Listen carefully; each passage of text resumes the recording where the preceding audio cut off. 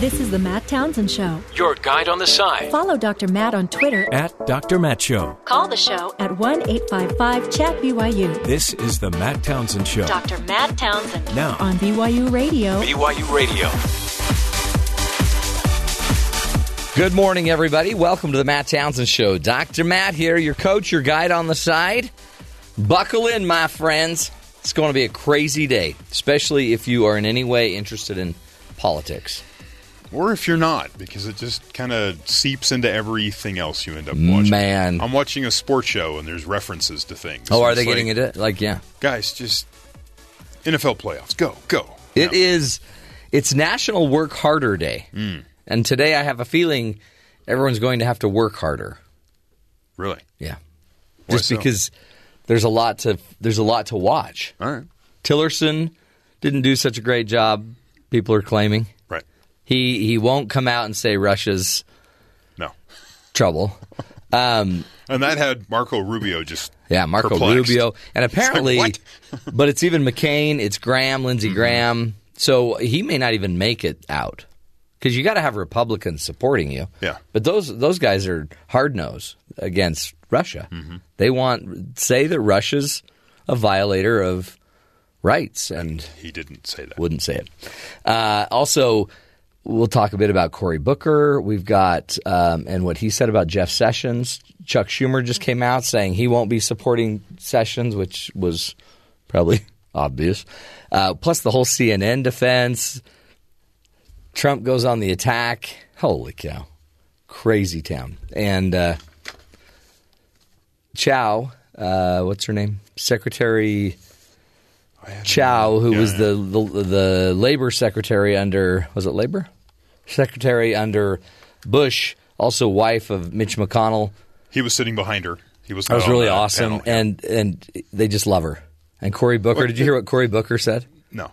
I'm really mad at your husband. Yeah. Because as a single man, your husband's never told me how to find a woman that's out of my league like you. There you go. Who starts that? It's transportation. It's amazing. It's I know. transportation. And Great. she's amazing. The only question was, how are they going to pay for the $1 trillion infrastructure plan that Trump proposed? And they're talking about Mitch will figure it out. Well, oh, yeah. That's all she's got to say is Mitch will take care of that. He's got it. Won't you, Mitch? Awesome. Okay, so we'll get to all that fun stuff with some interesting quotes as well. You'll hear Trump taking on CNN's Jim Acosta as well. Stick with us on that. But first, let's get to the headlines with Terry South. Terry, what's going on? Thanks, Matt. BBC correspondent Paul Wood came forward Wednesday to reveal that there are multiple intelligence sources alleging Russia is in possession of potentially embarrassing or compromising material regarding President-elect Donald Trump. Formerly, only a single source was known to have been aware of the alleged material. Also, the BBC reports that a joint task force, which includes the CIA and the FBI, has been investigating allegations that the Russians may have sent money to Mr. Trump's organization or his election campaign. Also, the former British spy who has been named as the author of the dossier about Donald Trump that was published by BuzzFeed this week has fled his home and is terrified for his safety, fearing reprisals from Moscow. Christopher Steele, 52, fled from his home near London Wednesday morning, leaving his cat with a neighbor who was told he would be away for a few days. Wow. President-elect Trump tweeted Thursday morning that his private conversation with Director of National Intelligence James Clapper in a statement that contradicts the spy chief's take. Clapper says, James Clapper called me yesterday to denounce the false and fictitious report that it was illegally circulated, Trump wrote. Made up, phony facts, too bad. Just hours before Clapper released a statement condemning the leak while saying that the intelligence community had not yet made a judgment of whether this stuff was reliable or not. Right. So Trump says he made a claim, and Clapper saying, I didn't make the claim. No, that's just ongoing stuff. Last night, congressional Republicans made one step closer to repealing major sections of the Affordable Care Act after the Senate voted early Thursday to approve a budget resolution. The House will likely take up the measure on Friday. The Senate voted 51-48 on the legislation, despite an hours-long show of resistance from the Democrats. In the end, it passed without the support of a single Democrat. Notably, Senator Rand Paul voted against the measure because he does not believe fellow Republicans have a sensible plan to replace the ACA after it's gutted, which is what he said was his priority, was we have to replace it immediately. You got to replace it immediately. Trump said they could do it within hours yesterday at his press conference. Yeah. Well, the plan that's out there right now is about a 2 to 3 month replacement process, which isn't. There really are like 50 pieces, right? Yes. So each piece has to be done. It's really big in a certain order. And as you talked about, Senate Majority Leader Chuck Schumer has officially announced that he will oppose Jeff Sessions as a nominee for U.S. Attorney General. President-elect Donald Trump's cabinet hearings continue today with Secretary of Defense nominee James Mattis. His confirmation hearing was actually canceled from yesterday. Why? It doesn't really say. He canceled it before the potentially complicating his confirmation process. He says he was also scheduled to head across Capitol Hill and talk to House members later in the day, and unusual but not unprecedented appearances before both chambers on the same day. So he canceled it. They rescheduled it for today. It might not be anything major, but it just seems out of the ordinary to do such a thing. Also, Ben Carson for, housing, and Mike Pompeo for CIA. They'll be up for It's a busy day today. Volkswagen pleads guilty, will pay $4.3 billion for their emissions cheating. There's 6 executives that have been indicted. One's been arrested. 5 others are in Holy Germany, cow. so they'll chase them down. Are they indicted in the United States? Mm-hmm. Wow. Because they you fake Yeah. federal guidelines, they'll come after you. Yesterday, Trump said in his press conference that America is not concerned with his tax returns. Only these reporters are concerned. Right. A Quinnipiac poll done yesterday, 74% of Republican voters that voted for Trump want to see his tax returns, is what the poll says. Wow. Apparently they are concerned. Some people are concerned about tax returns. Well, and reporters aren't really Americans, right? They have citizenship here, yeah. Okay. So even if the reporters wanted to see him, they could just want to see him as a citizen. But there's got to be some truth to that, because during the press conference yesterday, that was his one line that got applause. That was weird, yeah. Well, that was the interesting. Who was cheering the at the applause. press conference? There's Politico wrote that Trump staffers are sitting over in the corner, led by Omarosa. Oh, yeah. And they're standing over there, and whenever Trump said something they liked, they cheered. And when a reporter asked a question they didn't like, they booed. Interesting. And so he had his... That's smart. They called it a Greek... Was it Greek symphony or Greek... I forget what it's called. Oh, where they cheer him and... Yeah, they're over so there you always cheering know and cheering. how you're doing. Yeah, and so he had his cheering section, and it really... And so the whole WrestleMania sort of feel to it came out. And Maybe that's why he then did a hammer... What's it called? The All-Star Wrestling move. A reverse hammered whatever on Acosta. That's why he accosted Acosta. And then he tagged The Rock, and then The Rock came in and took over. Dropped a chair on him. little people's elbow on him, yeah. Yeah, that was crazy. And where do you begin with it? Because honestly, I don't know how Trump has such crazy moments, because he really apparently had the hand of God That's what he said. touch him. Yeah. Here's a quote by Donald Trump about where he fits in the job creation world. We're going to create jobs. I said that I will be the greatest jobs producer that God ever created. And I mean that. I'm going to work very hard on that. Wow. In the pantheons of job creators, he's number one. Yeah, he will be. He's not there yet. He's still, okay. And apparently, setting the goal. And apparently he's reporting it from like a milk truck. Yeah, the microphones from the back of a milk truck without any milk in it. Or maybe he had the spirit. Yeah, doubt it.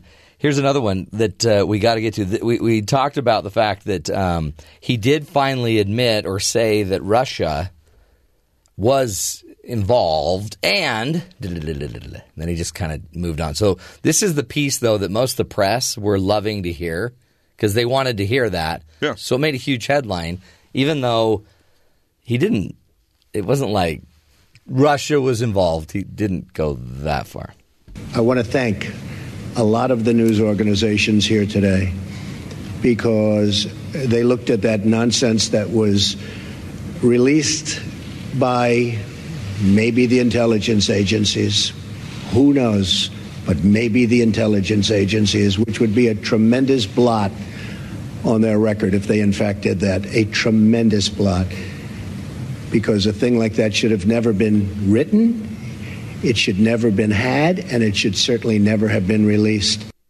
It was opposition research from Clinton and Republican sources The one story I read had a thought that it may have started with Jeb Bush and then progressed to others as the information gets tossed around a little bit. Jeb.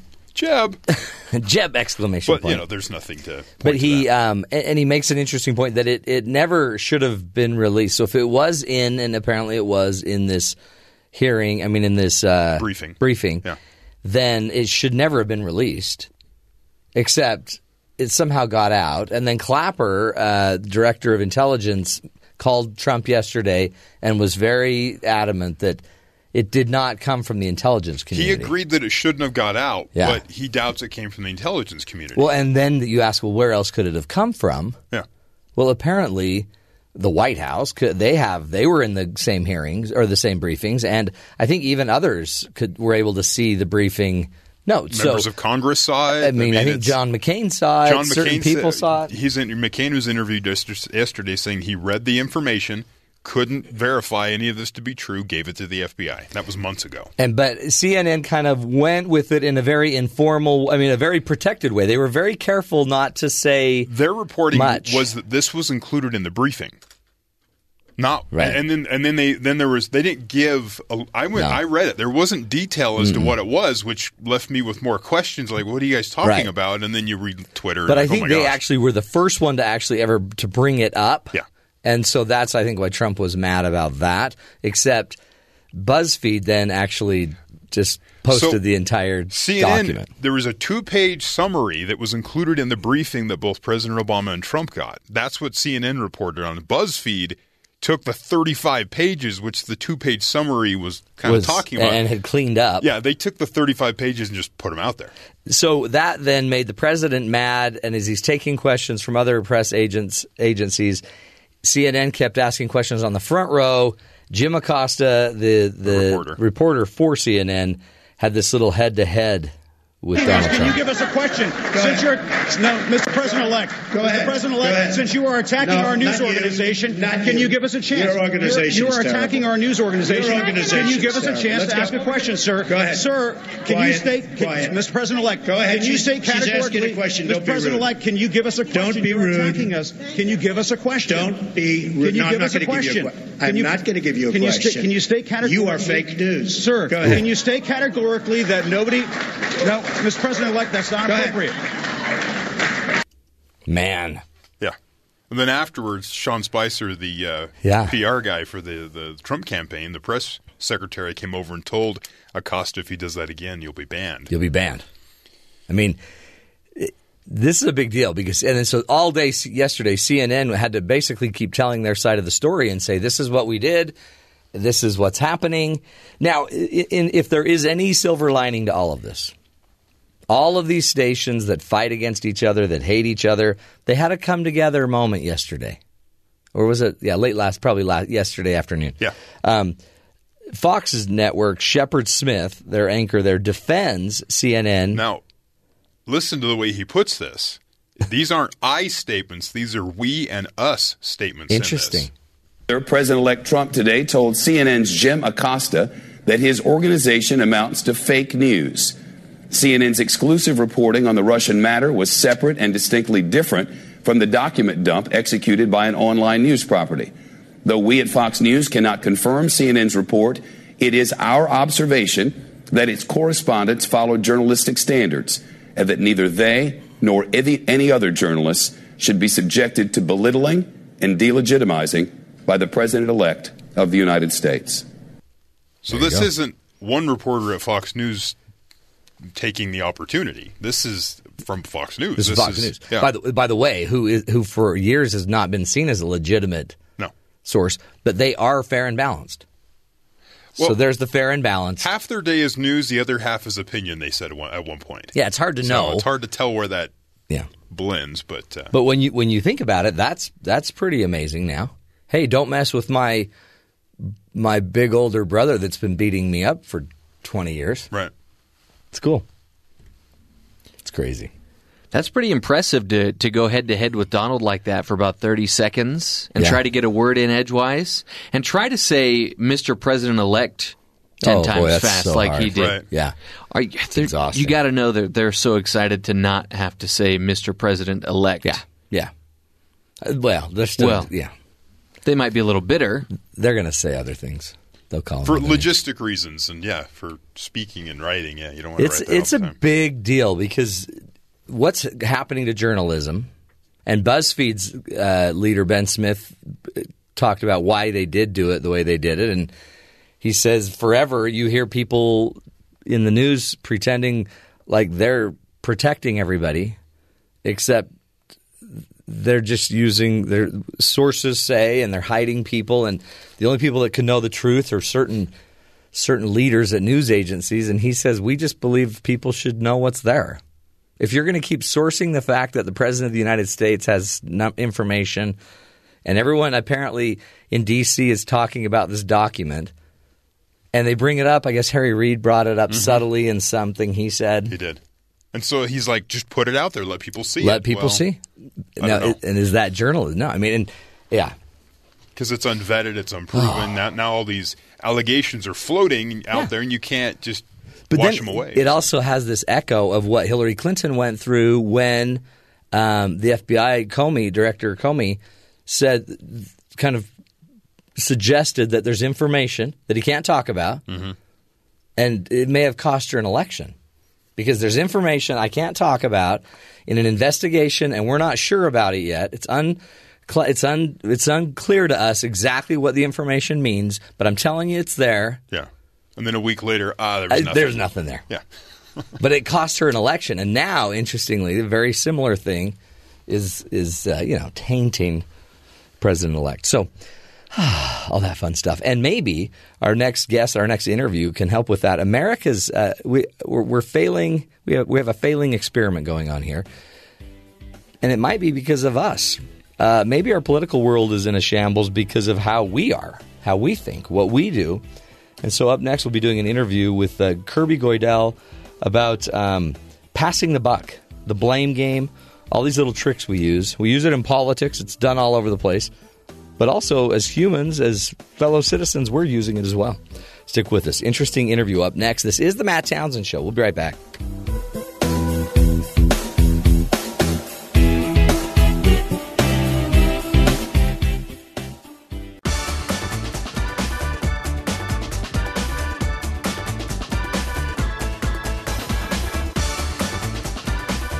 Welcome back, and man, we got a great discussion in line for you right here. Passing the buck is also known as the blame game, and we see it all the time, right, with our elected officials, each party blaming each other, each candidate blaming the other party or the other candidate for all of the problems in this country. You know, presidential elections at the governor level as well, every level of politics, we could blame our competitors. We could blame everyone else that's in the race against us. But in the end, are the American people guilty of playing the same game? Are we truly in charge of our own democracy?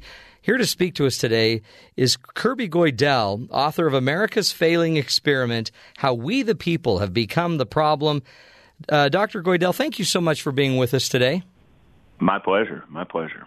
What an interesting, I think, position or approach you're taking to this. You make a really big point about the fact that democracy, it's demanding of its people. And is the idea of your premise that we're just maybe not stepping up to the plate as the people?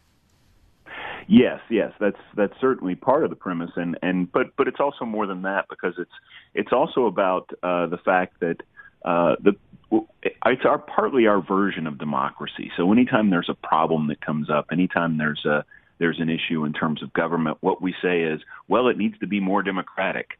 And what ultimately happens from that is that we open up the process, we make it more transparent, but the way we do it requires more of people than they are able to give. So the average citizen out there in their normal life doesn't have a lot of time to study politics and think about politics. And so we're asking them to be really, really well informed about things that they aren't well informed about. And then we're asking them to pass judgment on things that they don't know about. Interesting. So they're uninformed. And I guess some of it, is time, and some of it, I guess, is access of knowing maybe how to study, what to study. Some of it's interest. We a lot of people, when we do these segments on politics, I have a lot of listeners that are like, "Yeah, I'd rather talk about my diet."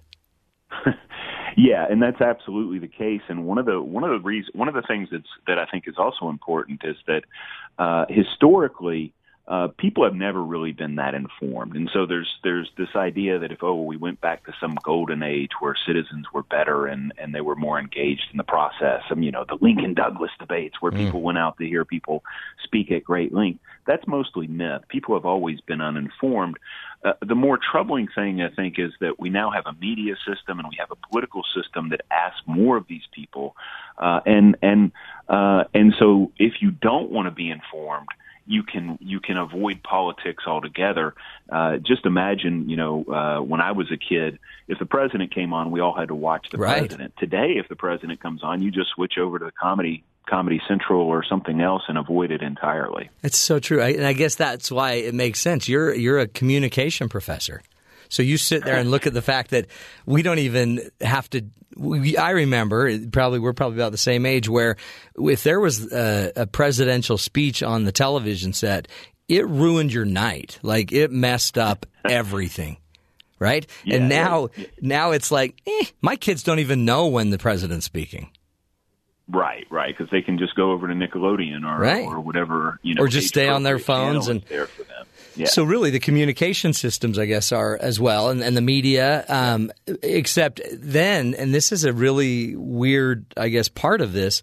It also seems like everything's about polling now. Everything's about every candidate's basically just running on what the polls are saying, not even necessarily what I don't even think what their constituency's saying. Yeah, and polls, I do public opinion polling, and I don't really blame the polls for this particular problem, but the fact that they're there all the time means that we're constantly referring to what the people want and what the people are thinking about an issue. And again, in a lot of cases, the people aren't even terribly informed about the issue, or their opinions are going to change over time. So one of my favorite examples is the Iraq War, where at the very start, we forget this now because it's unpopular, but at the start of the war, it was overwhelmingly popular. So when we have candidates say, I was against the Iraq War from the beginning, what they're really saying is, I disregarded what the public said at that point, and now I'm willing to say that I was against it. But at the time, if you were against the war, you were going against public opinion, and public opinion was driving a lot of the process. That is so true. And then we scapegoat, right? So everyone scapegoats Bush as having made the biggest mistake in the world, except he was going with public opinion. He was also going with what the data, I guess, was saying, and everyone was behind it. And now he's the scapegoat when in reality we all should be to blame. Yeah, and now there is a failure in terms of information. So we can argue that the president misled us in terms of weapons of mass destruction. We can blame the opposition for not standing up more, and then the Democratic Party for not standing up more and trying to make a clearer case against the war. Or we can blame the media for not doing a better job in terms of investigating some of the claims. But regardless. The situation was that the public was mostly supportive at that time, and they were willing to go along with this. And so when you look at what happened over the war and over public opinion in the war, it started out very supportive. It declines. Then people want it withdrawn. And so you really create the conditions for bad foreign policy. And our policy on that has actually followed public opinion pretty well. We supported the war, then we wanted out, so we got out, so we created a vacuum, and now we have a mess. Do you think we always say that the democracy is not perfect? It's the best system there is, and in the United States we're running it better than anyone else. Is that true? And is democracy the problem, or is it just too high of a bar? Yeah. So one of the things that I wanted to do with the book, and one of the things that I wanted be provocative intentionally and say maybe when we think about what's wrong with our political system, we shouldn't just reflexively say, oh, let's put more democracy and that will fix all the problems, because it's pretty clear it doesn't. So when we move to more democracy as a solution, oftentimes what that means is it's the loudest, most partisan voices who drive the process, because the people who aren't as interested drop out of that process. What the people do really well, or at least reasonably well, so that we can say this is how democracy should work. They make big judgments about whether the country's moving in the right direction or not. They have a good sense about whether things are okay or not okay. They're less good about, what should our healthcare system look like? We probably don't want the public directly involved in making decisions about healthcare policy because they don't know it enough. Mm-hmm. What they know is whether they think the system is working or not. And so what we need to do is sort of, I think we need more expert opinion. We need more reasoned judgment, the kind of system that the Founding Fathers intended when they created our constitutional design. Not just a voice of pain and if it's working or not, but, I guess a more informed voice about how to actually go about fixing it. That's, I guess, not as easily swayed by one side or the other because they're misinformed. Yeah, when we look at specific issues, and here healthcare is a good example. So when we look at the early polling on healthcare, for a long time people have said there's a problem with the system and the system needs to be addressed, but they're very happy with their own care. Even going into the passage of Obamacare, public opinion not overwhelmingly, but a majority supported a larger federal government role. Obamacare gets passed, most of the people then support moves against Obamacare. And as people make this a case, even today, when you break it down into the specific provisions that make up Obamacare, people support a lot of the specific provisions. So what do you do with that if you're trying to have a system based on public opinion? If you overturn Obamacare, you create all sorts of problems because people don't actually know what's in Obamacare. They just know that they don't like it. Right. Isn't that true? They don't know. And now there's so many that have now tasted it. You can't just take it away, even if the system isn't working right. It's hard to inform enough people to know what to do with it. Yeah, absolutely. And so even people who now have health coverage who didn't, they blame Obamacare. People who see their premiums increase, they blame Obamacare, even though a lot of their premiums and a lot of their those were increasing anyway. So the fact that it didn't control some of the increased costs in terms of health care it's difficult to know whether that should be attributed to the program or whether that should be attributed to something else. And then we end up blaming the other party, and we become more partisan. We end up blaming the government that just isn't working. We then end up blaming the immigrants coming from other countries. We end up blaming everyone except ourselves. Yeah, we blame everybody but ourselves. And part of this is, it is a little bit of a problem in the sense that individually, of course, we aren't, I don't have enough power and you don't have enough power, right, and most of your listeners don't have enough power in order to really influence policy. But what collectively we are responsible for the outcomes in our in our political system, and our politicians actually are really, really responsive to what we think and what we say. And probably too much. And so what this has done is it's created a political system, as you said, of blame. So the goal in politics now is more to blame the other side and to stand your ground rather than to work together to find common ground and try to actually solve problems. And you can see this in leaders who, Eric Cantor, for example, in Virginia was a Republican leader who was defeated by a little-known professor from George Mason, and part of the reason was he was spending too much time on Washington politics trying to actually solve problems. See, that's what'll kill you, right there. And again, the electorate wasn't informed, and he was, I guess, an easy target. And I guess that's the crazy thing too in the media. It's not the media's fault, but you can take advantage of it and point out, who the naysayers are a lot easier today with all of the different forms of media. Do you think our founding fathers foresaw any of this or foresaw anything about the uninformed electorate? Absolutely. They were very much resistant to the idea of democracy when they designed the U.S. Constitution. They didn't want to use the word, and this is just sort of an interesting tale anyway, that democracy at the time was considered a bad word, and they associated democracy with demagogues and then with tyranny. And so they really consciously tried to avoid using the term democracy at all. And called the new system of government a republic exactly because of that fear. And you can see in the constitutional design that what they worked very carefully to do was to make sure they knew government had to be based on consent of the governed, that there had to be a democratic element in it. But they also knew that democracies would want to do crazy stuff.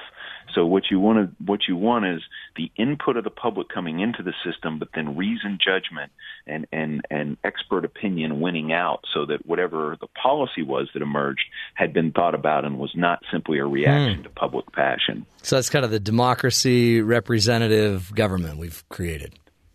Yeah, that was the one that was created. Yeah. And over time, what's happened is, as crises have come up, as problems have come up, we said, let's make the system more democratic. Interesting. Yeah. Less having an informed representative purely making the decisions. Interesting. We'll take a break, continue the discussion with Dr. Kirby Goidel and his interesting book, America's Failing Experiment, How We the People Have Become the Problem, which means also, I'm assuming, we could become the answer. When we come back, we'll talk to Dr. Goidel about that. Stick with us.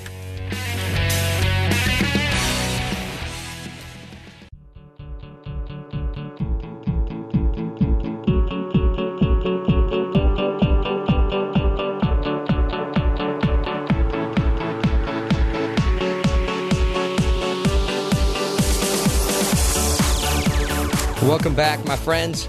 Today we're talking about democracy and your responsibility in the mess that you might see going on. If you are frustrated with what's going on with the political system, all the partisanship, the passing of the buck, the lack of any progress, we can blame the government. That's a great way to try it, I guess. You can blame every candidate that's ever run or has ever served. You can blame everybody trying to immigrate and come to this great country.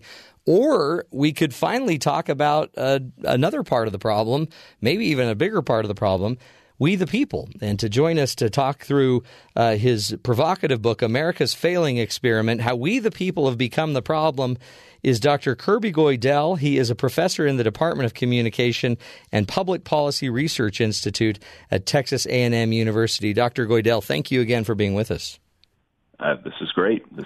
I love what we're learning. Talk to me about when I think of this. I mean, you've brought up information and the fact that a democracy basically puts a strong demand on the members of the democracy to be informed, to also, I guess, be open to hearing ideas and trying to be a little more solution oriented. Does this seem like something that we're ever going to move towards? Does it just have to get so bad that we finally decide to become informed? Or how do we start moving everybody to be more involved and informed in the democracy? Well, I think the solution resides partly in thinking about our political system and what it asks of individual voters and individual citizens, and how it creates a climate where we become more partisan where we become more polarized because of the way the system is structured. And so the idea that people are going to become, remarkably more informed when they have, daily lives and regular jobs and when they care about other things, that's probably not going to happen. So what I would prefer, my sort of thought solution for this is to think about how do we get the political system so that it is more reflective of the moderate, the independent, the middle, median American voter who is not a super Republican and an ideologically consistent conservative, or not a super liberal and a Democrat. How do we get it so that it focuses on the middle and so that it's more moderate and more solution oriented? And that's sort of how I approach the question of how do we fix this problem. Is this done by leadership? I mean, do we just need a really powerful leader who fits that mold and can reach that group? I worry about really powerful leaders exactly for the reason of democracy. That in the founding concerns about democracy is they wanted to make sure that whoever was our president was separated from public opinion, and that's the reason we had the Electoral College in the beginning. And they actually thought after George Washington, no one will be able to get a majority of the Electoral College, so it will always be decided by the House. So the president will be two steps removed from public opinion. But I think where we need leadership is we need to say we need more collective responsibility in our political system. We need some way to judge whether the political system is collectively solving problems, and that individual politicians are then held accountable for solving problems rather than taking the right stands on issues. And I think we can do that through districting and thinking about campaigns and as a mechanism for fixing what's wrong. And can you give us a good example? Somebody who fits the bill for that? Who do you see, I guess, on either side of the party that is more of a solver, a solution-oriented versus just partisan? I guess it's hard because whoever you say, somebody's going to think, "Oh, that guy." Yeah, that's. But we need an example, right? It seems like we need some role models. Yes, yeah, and I think probably better than picking someone from the contemporary political sort of situation, because they're all part of a system that makes it difficult to be in the middle and to be more moderate, is to think about sort of how the system has changed over time. So if you look at Congress, for example, for a long time we had a number of Southern conservative Democrats, and they would work with the Republican Party across the aisle on a number of issues, and then they would be with the Democratic Party on other issues. And then on the Republican side, you had a good number of liberal Northeastern Rockefeller Republicans who were more liberal on social issues, but were very fiscally conservative, and so they would also work with the Democratic Party. When you look at major legislative achievements like the Civil Rights Act, that only happened because Johnson was able to work with the Republican President Johnson at the time was able to work with Republicans and get their buy-in in terms of civil rights. So is that what's happening? Because it seems like now everybody's being pulled to the extremes. Yes. Of the party, and there doesn't seem to be as strong of a middle moderate on. I mean, because those groups you would think could talk. Yes, absolutely, and so what we've done in terms of our districts. In terms of districting in the countries we've created. And part of this is not just gerrymandering. Gerrymandering's part of it, but we've created a large number of safe Republican districts and a large number of safe Democratic districts at the House level. And so what that means is that if you are a Republican in the House in a safe district, you don't worry about the Democratic Party. You worry about a challenger from within your party saying you aren't a true conservative, and the same thing on the left, which creates a situation where you're less likely to compromise and more likely to say, "Oh, I need to stand for the right position here, even if it means nothing gets done." Yeah, interesting. That, and again, if the districts have been laid out that way to provide safety and some security to the parties, then until that changes or until you get an extreme position or somebody from the extreme in one of those districts, you're not going to see much change either. Yeah, and if we could make the districts look more, if the districts were more diverse, and so that any time a member of Congress had to vote on something, they had to think about, how does this affect me in terms of, does this create a challenge from the other side, as opposed to within my own party? I think then you have a situation where you're more likely to have increase the incentives for compromise and accommodation and working towards solution, as opposed to being more ideologically or partisan or pure on partisan grounds. In your book, America's Failing Experiment, you mentioned the fact that these presidential campaign cycles end up really exhausting the electorate. It ends up wearing us out. Talk about that, because I'm feeling it right now, fatigued. Yeah, absolutely. And I think our presidential process is exactly sort of what's wrong with what's going on in American democracy. So when we look at the process, the reason we have the process we do is it's almost by accident. Why do Iowa and New Hampshire get to go first? Well, because they were first. Does that make any sense? Right. And so, but what also happens is they start earlier and earlier in the process. No one can move in front of them. if you want to run for president, you have to begin raising money at least 2 years out. You're going to begin having debates in 2015. This makes no sense. Why do we have this long, convoluted process? We could easily have a primary 6 weeks before the general election and be done with it. But why? Because our political process didn't happen by any sort of rational design. Our presidential process didn't happen by any rational design. It happened by just sort of historical accident. And then once we have it, we say, oh, and the other part of it is that process has become more democratic over time. People still don't like it. We can pick apart whether superdelegates are undemocratic or caucuses are undemocratic or whatever sort of rule you don't like. But over time, what we've said is we want more public involvement in the process. And at the end of the process, we like it less. Right. And it goes on forever. And then the Republicans had, 17 candidates? and then you start to look at just the dilution of the numbers, and is that how we got Trump? There's a million reasons I think Trump is there, but is it? Well, it's a weird process.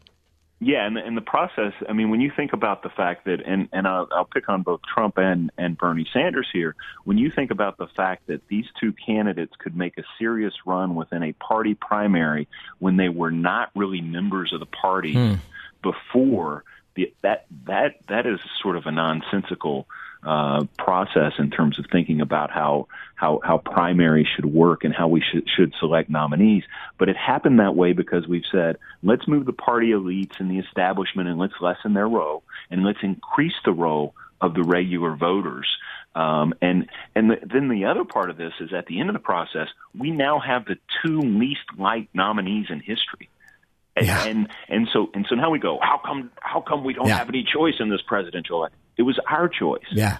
We, the voters, made the choice. No, I didn't vote for him. Yeah, right. You probably didn't vote. Did you even vote? I guess that's, what was it, like a tiny percentage of people even voted in the primaries? Yes. So, yeah, we need to be involved, don't we? Absolutely, or we need to think about how to do the system so that it's more reasonable. We could easily move to regional primaries. We could have this process in a much shorter period of time, and voters would be more engaged because it was a shorter period, because it was more intense, and then it would go away. The way the process works now, the candidates, by this time in the process, we're all tired of these candidates. Yeah. We all just want it to be, can someone just win so we can go about our daily lives and right. not have to watch this silliness anymore. In the UK, they do it in a month, right? Yes. They get it done in a month. Okay, well, we'll take 3 months, but let's be done with it. Yes. Think of how much money that would save, because you could only spend so much money in 3 months. Yes. And Thomas Patterson, he's a Harvard political scientist, and he's been making this argument for years. And what he argues is that ultimately voters would be more knowledgeable as a result, because the way the process works, that voters aren't really going to pay attention until they have to. So if you look at this long process over states, if you're in California, are you really going to pay much attention in Iowa and New Hampshire? Well, probably not. You're going to wait till it gets closer to your time to vote. And so by that time, though, there's been so much going on that the race is almost all about horse race. It's all about polling. It's all about who's winning. Even when they cover issues at that point in the election cycle, it's often about, okay, what's the strategic game going on? Right. Why are they changing their position? Well, they're trying to appeal to this type of voter, as opposed to, what does this mean for the country in terms of in terms of policy? And it's about pneumonia and hair. So this is the other thing. Everyone, and you hear all the pundits saying, none of this really matters. Don't worry about any of these polls till after Labor Day. Well, great. Yes. Then let's just get rid of everything before Labor Day and just get to Labor Day. And if that means it is about a 3-month race, what would you suggest we tell our kids? How do I present democracy to my family to maybe light a fire, get them motivated, driven to want to be an informed member of the electorate? Well, I think the one thing that's really important is that democracy does respond to the public input. And in the book, I've argued maybe too much so, but the higher the quality of the input, the better the output. And one of the problems that we're seeing is that the input is of low quality and the output is subsequently also of low quality. And we're not supposed to say that, because you're not supposed to say that democracy isn't working. Democracy, I mentioned the founders didn't like using the word. Today it's such a popular word that to say something is democratic is automatically to say it's good. But democracy will respond to public input collectively, and we need to have better quality input. Great advice. Great advice. Great insight. Dr. Kirby Goidel, thank you so much for your time and your great work. Everybody go check out the book, America's Failing Experiment, How We the People Have Become the Problem. We'll be right back.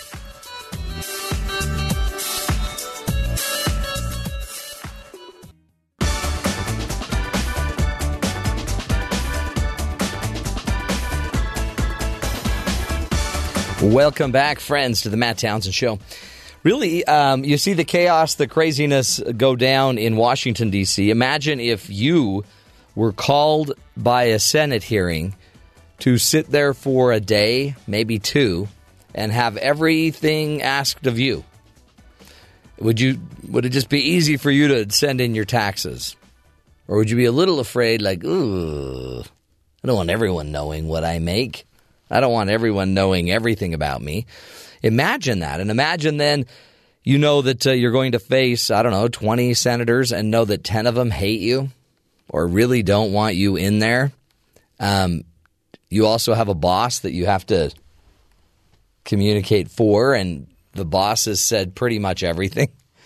And you're going to have to maybe disagree with your boss. It's a tough job. And I'm not sure we make it better by making it so ugly and so competitive and so nasty, because I think it does drive a lot of people away from wanting to be involved. I also wonder how much we should be complaining about it if we aren't willing to step into the arena and take it on a little bit. And again, you don't have to be involved at the highest level, the federal level, but could you name for me your local representatives? Do you know who are your representatives for your state board of education, for example? Do you know who your mayor is?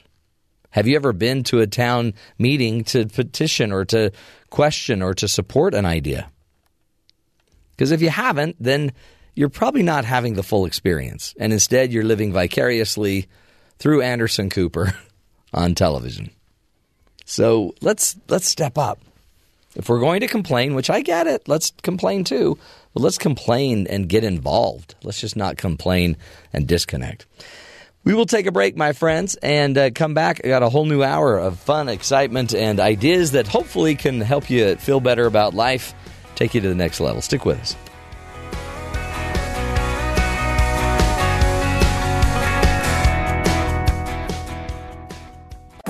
This is the Matt Townsend Show. Your guide on the side. Follow Dr. Matt on Twitter At Dr. Matt Show. Call the show at 1-855-CHAT-BYU. This is the Matt Townsend Show. Dr. Matt Townsend. Now On BYU Radio. BYU Radio. Welcome back, friends, to the Matt Townsend Show. Dr. Matt here, your life coach, your guide on the side. This is the show where we try to give you all the information we can about how to live longer, love stronger, and lead healthier, happier lives. Welcome to the program, man, and happy National Work Harder Day. Trying. Today's the day you need to work harder to achieve a higher level of excellence in your workplace. But it's so hard.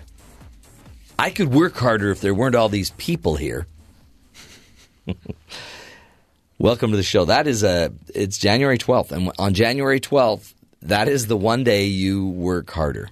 That kind of sounded like a tease for the interview that you've got coming up. About? Being introverted in the work. workplace. Yeah, it might be. Some people just would rather be alone. Nobody believes it, but I am an introvert. It is always interesting when somebody says, "Oh, I hate people." Yeah. But you're a person. But you are a people. Yeah. You are one of them. So how can you hate yourself? Or when somebody says, "I hate babies," but you were a baby. Yeah. How could anyone hate a baby? So they must have been a baby with low self-esteem. Hated themselves. I know. Don't you hate the low self-esteem baby? So depressing. Do you want to drink your baba? I can't. Too many problems going on. It's hard. I've never been good at bottles. Yeah, it's tough. It's hard to be a baby. It's even harder to be a president-elect. Nice segue. Are you comparing Trump to a baby? No, but there's a lot going on. I mean, some people would say he's a baby. In fact, Vice President Biden told him to grow up. That's right. It's pretty intense. But he also said, "I'll meet you in the parking lot," or something like that. Didn't they? They were going to fight. Down. They threw it down. Yeah, that would be bad. We've got so much to do today, which is why Work Harder Day is the perfect day to do it. Tomorrow, by the way, slack off day. That's right. You can just kick back. I think we're doing all reruns. Yeah. Coming in late. Mm-hmm. Nap. Heading out early. Mm-hmm. That is a great, great day. We will also be talking about a German man just standing there one day, tries to, walk out his front door. It's bricked up. Somebody bricked up his front door. Donald Trump? I don't know. No, German. Angela Merkel. I think that was Israeli. That was Israeli. Yeah. But we'll get to those crazy stories. A lot of news and information that you got to pay attention to. And some of it matters. Some of the news we cover doesn't. But a lot of it really is important information. So let's go to the important news with the important news man, Terry South. What's going on around the rest of the country, Terry? Thanks, Matt. President-elect Trump announced Wednesday he would step down from all positions in the Trump Organization, a response to concerns over the conflicts of interest that could arise from running a global corporation and the United States of America. His sons, Don Jr. and Eric, will run the company, along with CFO Alan Weissenberg, I believe. The Trump Organization won't enter into any new foreign deals, with domestic deals being to be submitted to rigorous vetting, he said. Trump will additionally not be informed of any new deals and the company makes. So when they have family dinner, there will be no discussion of work, which is really the way you should have family dinner. You shouldn't bring business to the table. Walter Schaub, the Director of Office of Government Ethics, responded to President-elect Donald Trump's plan to pass off the Trump Organization to his sons on Wednesday, saying that the move was inadequate to alleviate a potential conflict of interest. We cannot risk creating the perception that government leaders would use their official positions for profit. So we'll see what happens. President-elect Trump on Wednesday addressed his thoughts on repealing and replacing the Affordable Care Act, which has been a hot-button issue on Capitol Hill.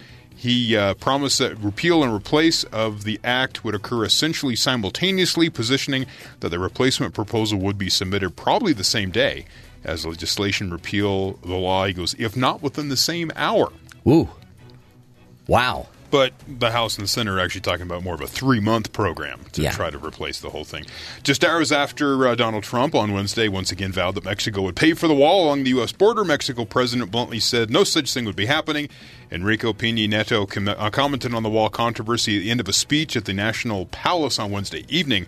It is evident that we have some differences with the new government of the United States, like the topic of the wall, that Mexico, of course, will not pay. Neto was cited as saying that on CNN. Earlier in the day, speaking at his first press conference, Trump had doubled down on the campaign pledge to get Mexico to cover the costs of the wall, of course, in the form of a reimbursement after initially the money's paid for by the government of the United States. Yeah, they're not going to invoice them, and they won't be paying through an invoice. Yeah. But there's ways to make them pay. Yeah, you charge them to come into the country. Yeah. They have ways of making you pay. And the Trump campaign's talked about that, but they don't. Well, even just aid. That too. I mean, if we give $1 billion in aid, we're only going to give you, how much was the wall? Okay, $400 million in aid. Right. Okay, next. But this constant, they're going to pay for it. I know. Why do we care? Government of Mexico is like, no. No, we're not. Yes, you are. No, and we're finally, not. Yes. Dean Spanos. He owns the San Diego Chargers. Yeah. NFL football team. Oh, he says he plans to move the team to Los Angeles. According to a report in the USA Today, Spanos allegedly told NFL Commissioner Roger Goodell and other fellow owners of the News on Wednesday it would mean starting over in a new market, sharing a new stadium with the Los Angeles Rams, and abandoning the team's home for the last 56 years. What? Now, does he know that? I mean, they didn't have a team forever, right? For 10 years. How many years? Los Angeles? Yeah. Then now they're going to have two again. Yes. Well, It could be collectively one because both teams are kind of So bad. 2 halves equal 1. Yeah, maybe. But it just seems like competitively, it's maybe not smart. I mean, it's a bigger market, I guess. Yeah. But They'd save on stadium costs. They'd be in a bigger market, that kind of thing. But they have the Rams. Yeah. But they have a huge stadium. They're going to build a new stadium. Yeah, the mega stadium. And the Giants and the Jets, they share a stadium in New York, right? And the Lakers and Clippers and the NBA share a stadium in downtown Los Angeles. Right. So there's possibly a pattern. They ought to do what they did in that movie Little Giants and make them have a one-game playoff, and the winner gets to be the team. And then, the winning team feels bad, so they say, do you want to be on our team too? Now, it's a great message. There was a plan for the Oakland Raiders to move to Los Angeles with the San Diego Chargers, but then the Rams moved from St. Louis to Los Angeles, knocking the Raiders out of contention for that. So the Raiders are talking about moving to Las Vegas. Yeah. And yet San Diego Chargers are thinking of moving to L.A. still. Yeah, right. There's got to be another state that needs a team. No. Nothing big enough. That's the problem. You need a huge population to support it. And that's hard in the West. You have California and everything else is smaller. It's hard. Yeah. I feel bad for these NFL teams. Why is that? Just they make $1 billion before they walk on the field. Yeah, but they have all that money and this identity crisis. Nobody in San Diego wants to pay crazy amounts of money for the rich people to They refuse go to be toss a held ball. hostage by a football team. Yeah. And then I guess they're assuming that the fans will just automatically go up to L.A.? No. The L.A. fans would come watch them. Yeah, do they? Will they? I mean, maybe, no. The Rams are back. And they're not watching the Rams. The Rams have more history, don't they, in yeah, L.A.? And after about 3 games, people went, oh, yeah, these guys are horrible. Yeah, let's go surfing. Yeah. Who wants to go to Disneyland? It's a bright, sunny day in California. What am I doing in a stadium? That's the hard part. Apparently, they've had problems keeping bottled water in the stadium during games. It's brutally hot. There's concession issues. Holy cow. I feel so bad for them. Yeah. And now they're going to have a mega stadium. Once they get it built, yeah. That'll be great. Hey, German man, listen to the story. Police say a man in West Germany ran into a wall, literally, as he opened his front door to leave the house earlier this week. The man was heading out of his house on Monday morning, but found that apparently some unknown perpetrators had, without even attracting too much attention, built a wall in the doorway during the night. See, this is what Donald Trump's been trying to do at that border. Just slowly put a wall up. He had to tear the wall down in order to leave.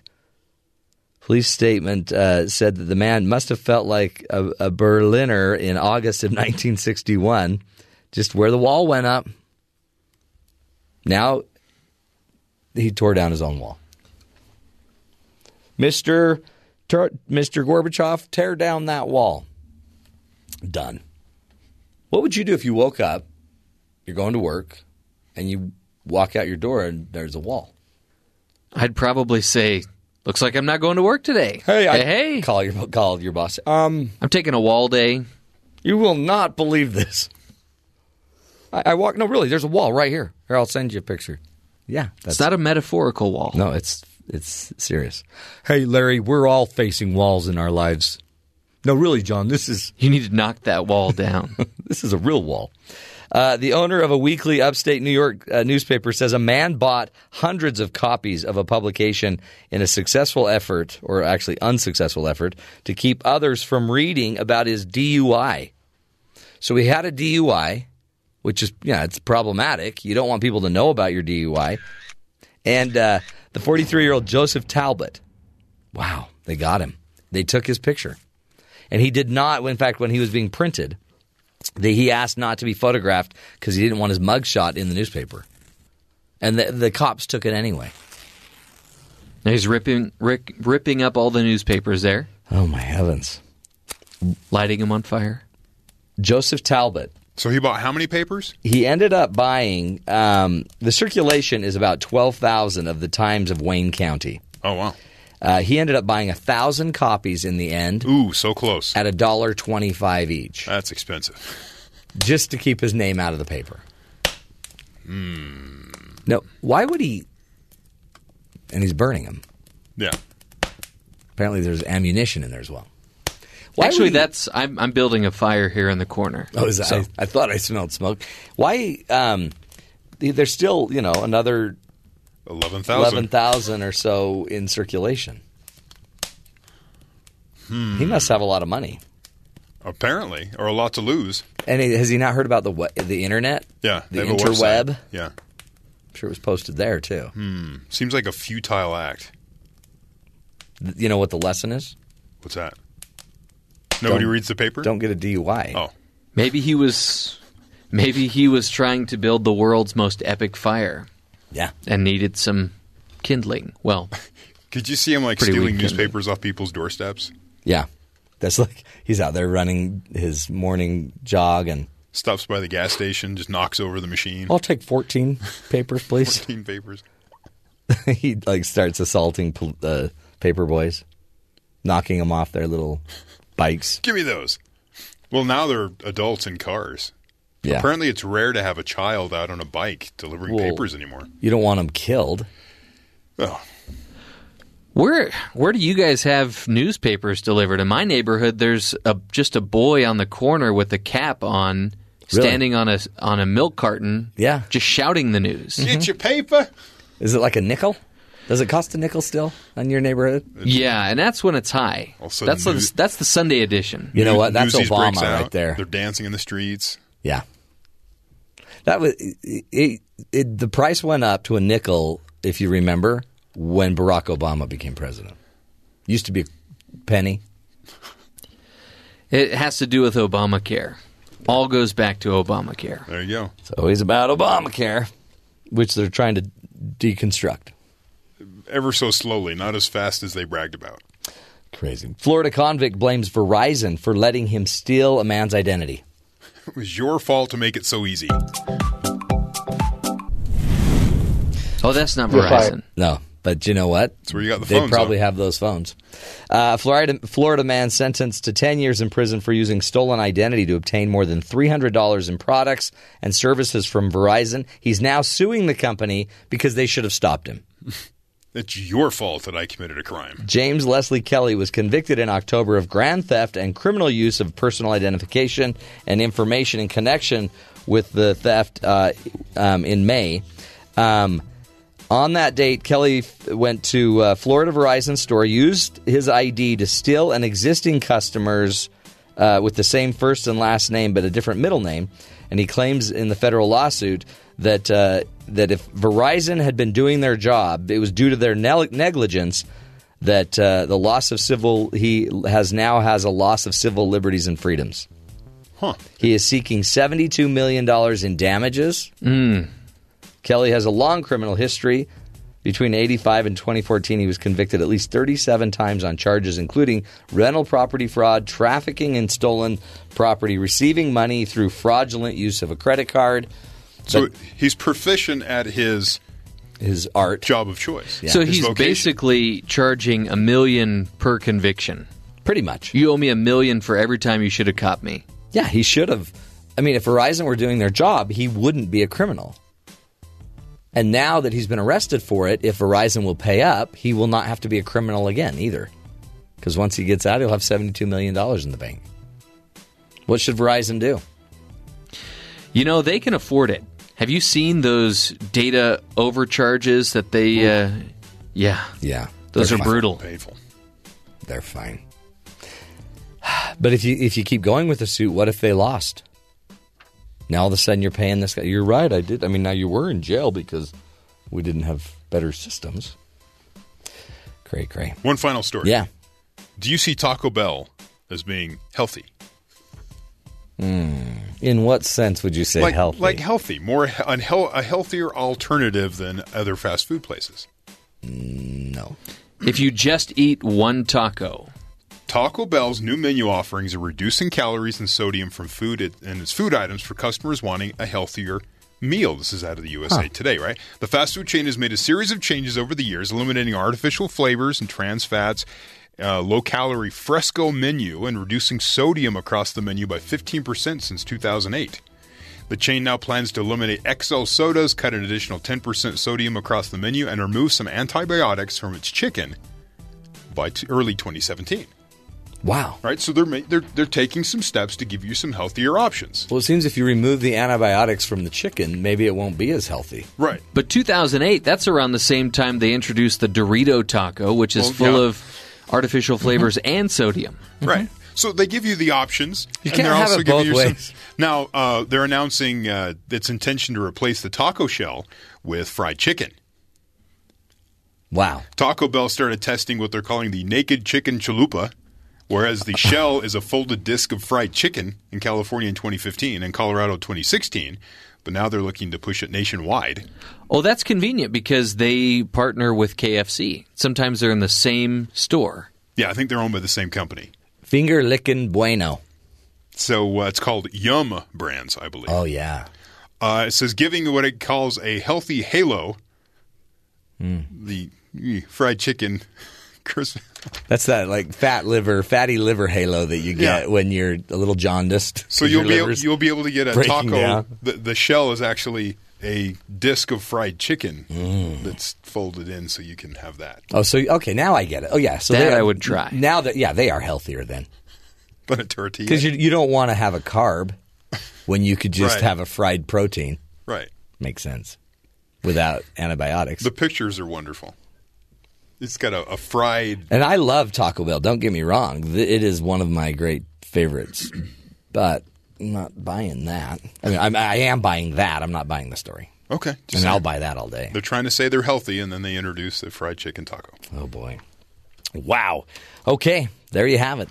Trying to help you live longer, folks. We'll take a break. When we come back, we're going to be talking about the impact of being shy for young adults as they make it into the transition into adulthood. It's a tough step. And even as it impacts their jobs, their ability to get a job, keep a job. Stick with us, helping you live longer. And if you're shy, integrate into the world. We'll take a break. We'll be back.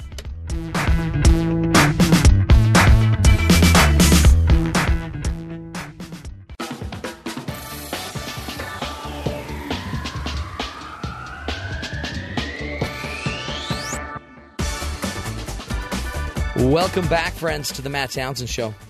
In studio with us today is Professor Dr. Larry Nelson, who's a professor here at Brigham Young University in the Department of Family Life, and he's here to talk to us about being shy.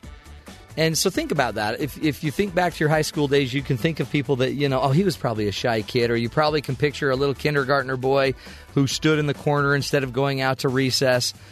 But as we get older, as we progress, at some point, the shyness, it's going to impact us in a major way, especially as we move into adulthood, as your kids go on to school, eventually as we marry.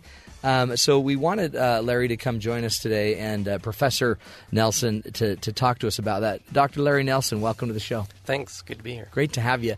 Talk about shyness. And is shyness the real term for it? Is it introversion? What do we call it? That's a great starting point. Let me try to clarify that. So oftentimes we just think anybody who's quiet, anybody who withdraws, basically anybody who's not an extrovert is shy. But that's really not the case. We know there are a couple different forms of being withdrawn. And so very quickly and easily maybe shy are those who they want to interact, but they're afraid. They're just afraid. It's like it's anxiety. It's a social anxiety, maybe. Anxiety is in its extreme form when it starts to interfere with normal behaviors. But just that insecure, as you said, that kindergarten child who's watching others play but is afraid to join in. Then there's another form of withdrawal, the introversion, or we call it being unsocial. It's not that they're afraid. It's not that they don't like other people. These individuals like solitude. If given the choice of, I talk to my college students, if you have a Friday night, no homework, no responsibilities, do you want to go out with friends, go on a date, hang out, or do you just want to sit at home with a book or a movie? These individuals would choose the solitude. But if they're asked to interact, if they need to interact, they do just fine. They just prefer solitude. And then there's a third form of those individuals who just really don't want to be around people. They do all they can to avoid. But So that shy group is the really interesting one. They're afraid. They want to interact. They really do. Yeah, they even long to get in the game. They want to play the game, but they just don't know maybe, I guess, how to bridge, how to get in. It's that beating heart keeps them from doing it. A lot of them have the skills to, but they just can't control the beating heart. And indeed, we do know that this is very physiological in nature. This isn't a learned behavior. It's physiological. It's real. Yeah. Is it? What do we do? I mean, because you have to also, grow up. I can almost hear a dad like, grow up and get to class.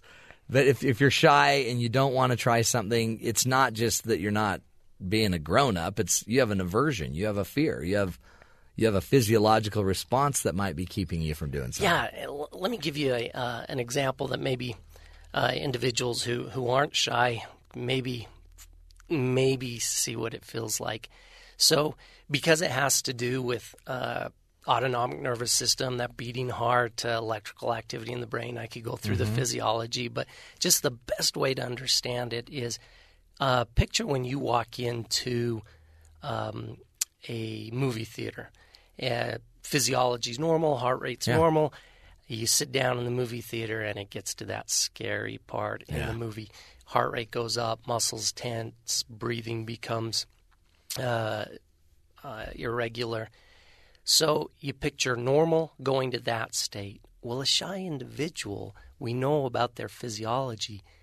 Their normal is that heightened state. And so then when they go into the movie theater and hit that scary part, you can imagine how – yeah, exactly. And that's why you'll see individuals, they want to interact, but when it comes to that moment – their physiology takes over. And so saying to a shy child or a shy individual, hey, stop being so shy, would be like saying to a tall person, hey, stop being so tall. So true. It's not happening. And so a lot of this is we don't understand it. I mean, we just think, well, everybody's a little – shy. Yeah, you'll grow out of it. Snap out of it, yeah. But then, so if we're not giving them the tools and the insight into what they're going through life, I mean, I could see it. You could see it starting to happen in kindergarten. I saw it with one of my children starting to see it in kindergarten. Absolutely. But they need the tools. They need the skills. Otherwise, you're done with them in high school and you try to send them on to college. And they might fall right apart when they hit adulthood because they don't have the coping skills. And life tends to throw even more curveballs than maybe adult life might than the traditional a school system when you're in high school. Oh, absolutely. The transition to adulthood, everything up to that is just kind of practice. Yeah. But you have to go to school as a child and adolescent. You're not going to work, but that transition to adulthood, you get more is required of you, but there's more autonomy so that some individuals could just choose to let the fear overtake them. But in young adulthood, or as I refer to it, emerging adulthood, they need to they have roommates. They've got to talk to professors, the world of dating and romantic relationships, the workplace. The context for social interactions now are so varied and so numerous, but the autonomy they have as well. To hide. Yep. So is it true, I've heard this somewhere, where so let's say I have this shyness and I am hiding and I'm going to college or whatever, but I'm also hiding. I can hardly wait to get back to my dorm. I'm avoiding difficult situations. It seems like the more I avoid, the harder it actually becomes. Does it become like compounding? Because now I haven't gone to class 4 times. So now it's harder to get the grade I need, but I now need to go talk to the professor. I mean, it seems like this would be compounding in my life because I'm so avoidant. Oh, absolutely. That's probably the exact reason why we tend to see that shy individuals finish their education. It takes longer to finish their education than others. They start careers later than others. They enter marriage later than others. Everything just seems to be delayed. Yeah. Is it – and I guess it's – part of it's you just need to recognize that. Is that the pattern? We just need to know what we're dealing with and then start gaining tools. Is that how you get through this? That's a very important part of it, learning to be able to regulate or control those emotions so they don't keep you from doing the things that you need to do. And that starts at a very young age. The analogy that I like to give is if you wanted to teach a child how to swim, well, there are 3 approaches, and 2 of them would be awful. And one is if you just say, hey, you got to learn, so throw a kid in the That's deep how end I of the learned. It was thrown in. without a deep end of the pool, without a life jacket. Yeah. Well, many are going to drown. Just forcing a shy kid out there and saying you got to do it without giving them tools, they're going to drown. But if you sit on the edge of the pool, as it were, in the nice comfy lounge chair and just point out, well, look at how they're doing it, they're likewise never going to learn how to swim. Right. So you got to walk into the pool with them. You got to get them in the water.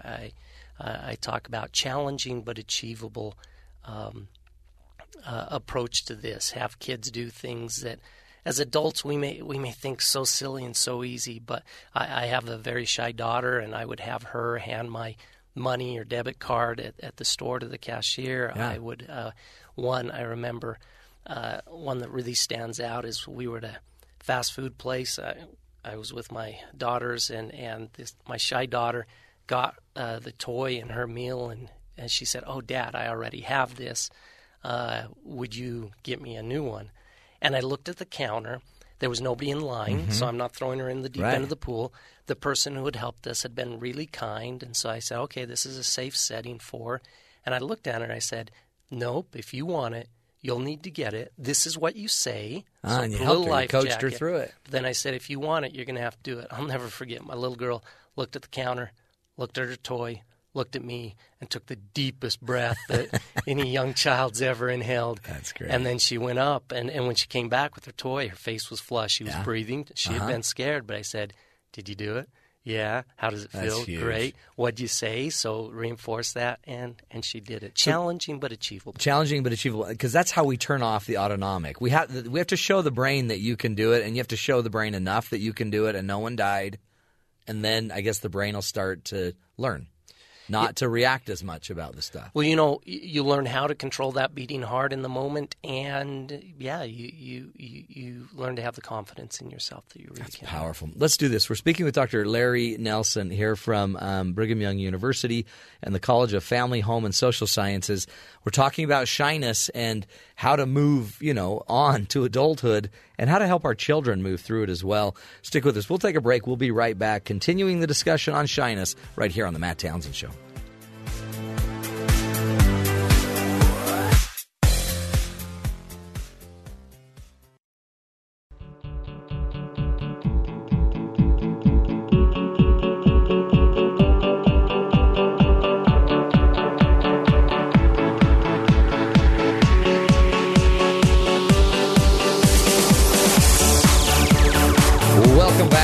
To the Matt Townsend Show.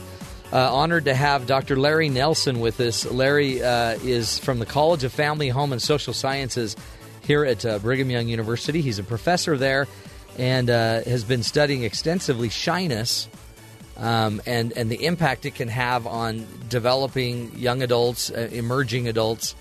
Larry, thanks for being here. Oh, it's great to be here. Thanks. I mean, you see it on campus, too. I just dropped another son off here on campus. And you put them in their little dorm room and you think, good luck. But he's got to go make everything happen now, right? His dating, he's got to choose careers. He's got to confront professors. He's got to get a job.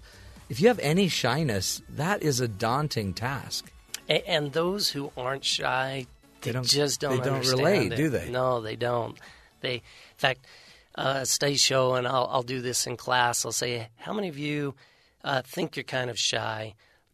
Fearful in situations, and I see it in class and studies show that about 68 to 70% of people will say, yeah, I'm a little shy. 68 to 70%? Yeah, but that's self-report, because what's funny is when you ask them, well, why do you think that? And they'll say, well, I get nervous speaking in front of people, I get nervous interviewing for a job, and that's when I tell them, I say, that's normal. That's all Those normal. are all contexts where it's normal for your heart to start to beat. Right. Imagine how you feel in that moment and walk around, and all social settings induce that. And that's for the first time they go, oh, that's what it must be like. Because if you're not shy, you don't get it. You don't get it. My son and I, we always joke about, we would just love to kind of be like the dumb jock that has no shyness. That just because it just seems like, man, they can say anything, they can do anything they want, and it doesn't even dawn on them that this is a nerve-wracking moment. Yeah,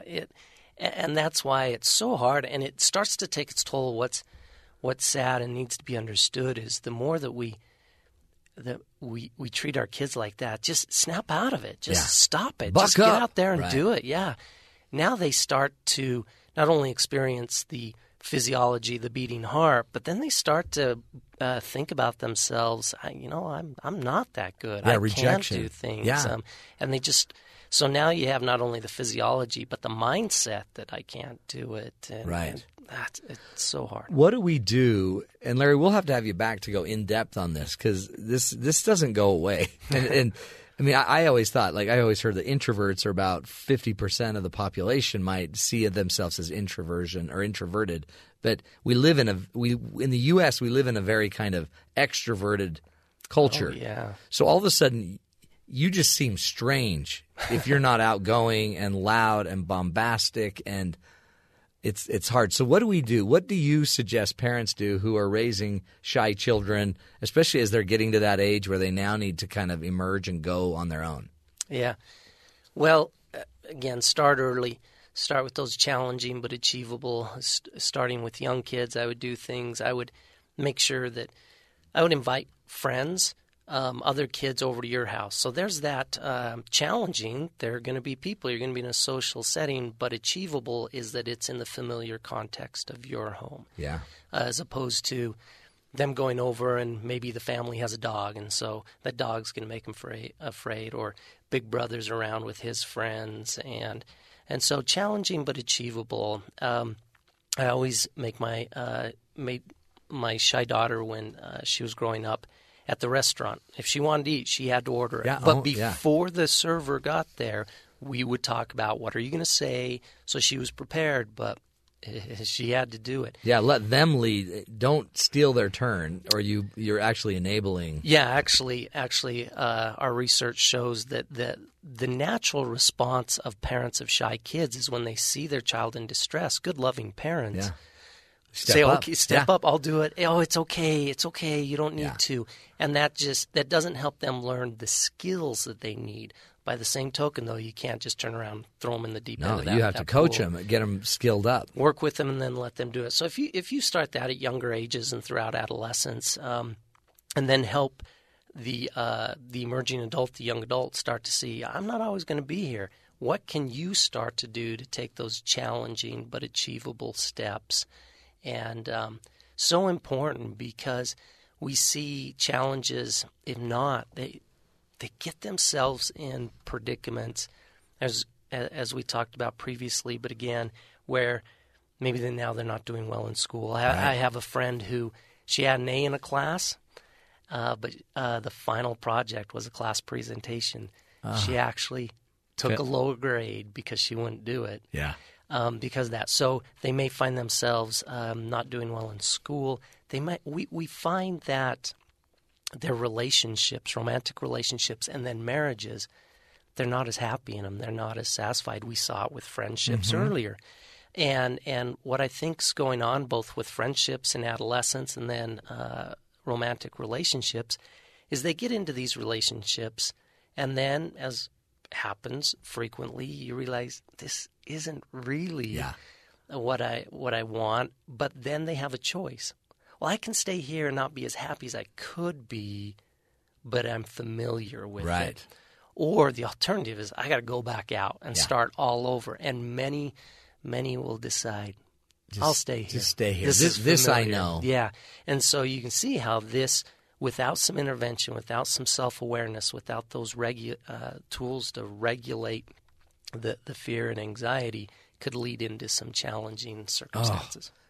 And I see it. I see it in my own kid. Okay, we're going to have you back. We could do a whole 40 minutes on this subject. Love it. Appreciate you being here, Larry, because it really is. It's important. Again, Dr. Larry Nelson. We'll have him back to continue this discussion about shyness, how to break down those barriers. It's huge, folks. Have some compassion. Don't just tell your kid to buck up. Come on. Ask a girl out. Understand there might be more going on underneath the whole problem there. Stick with us. We'll take a break. We'll be right back. This is the Matt Townsend Show.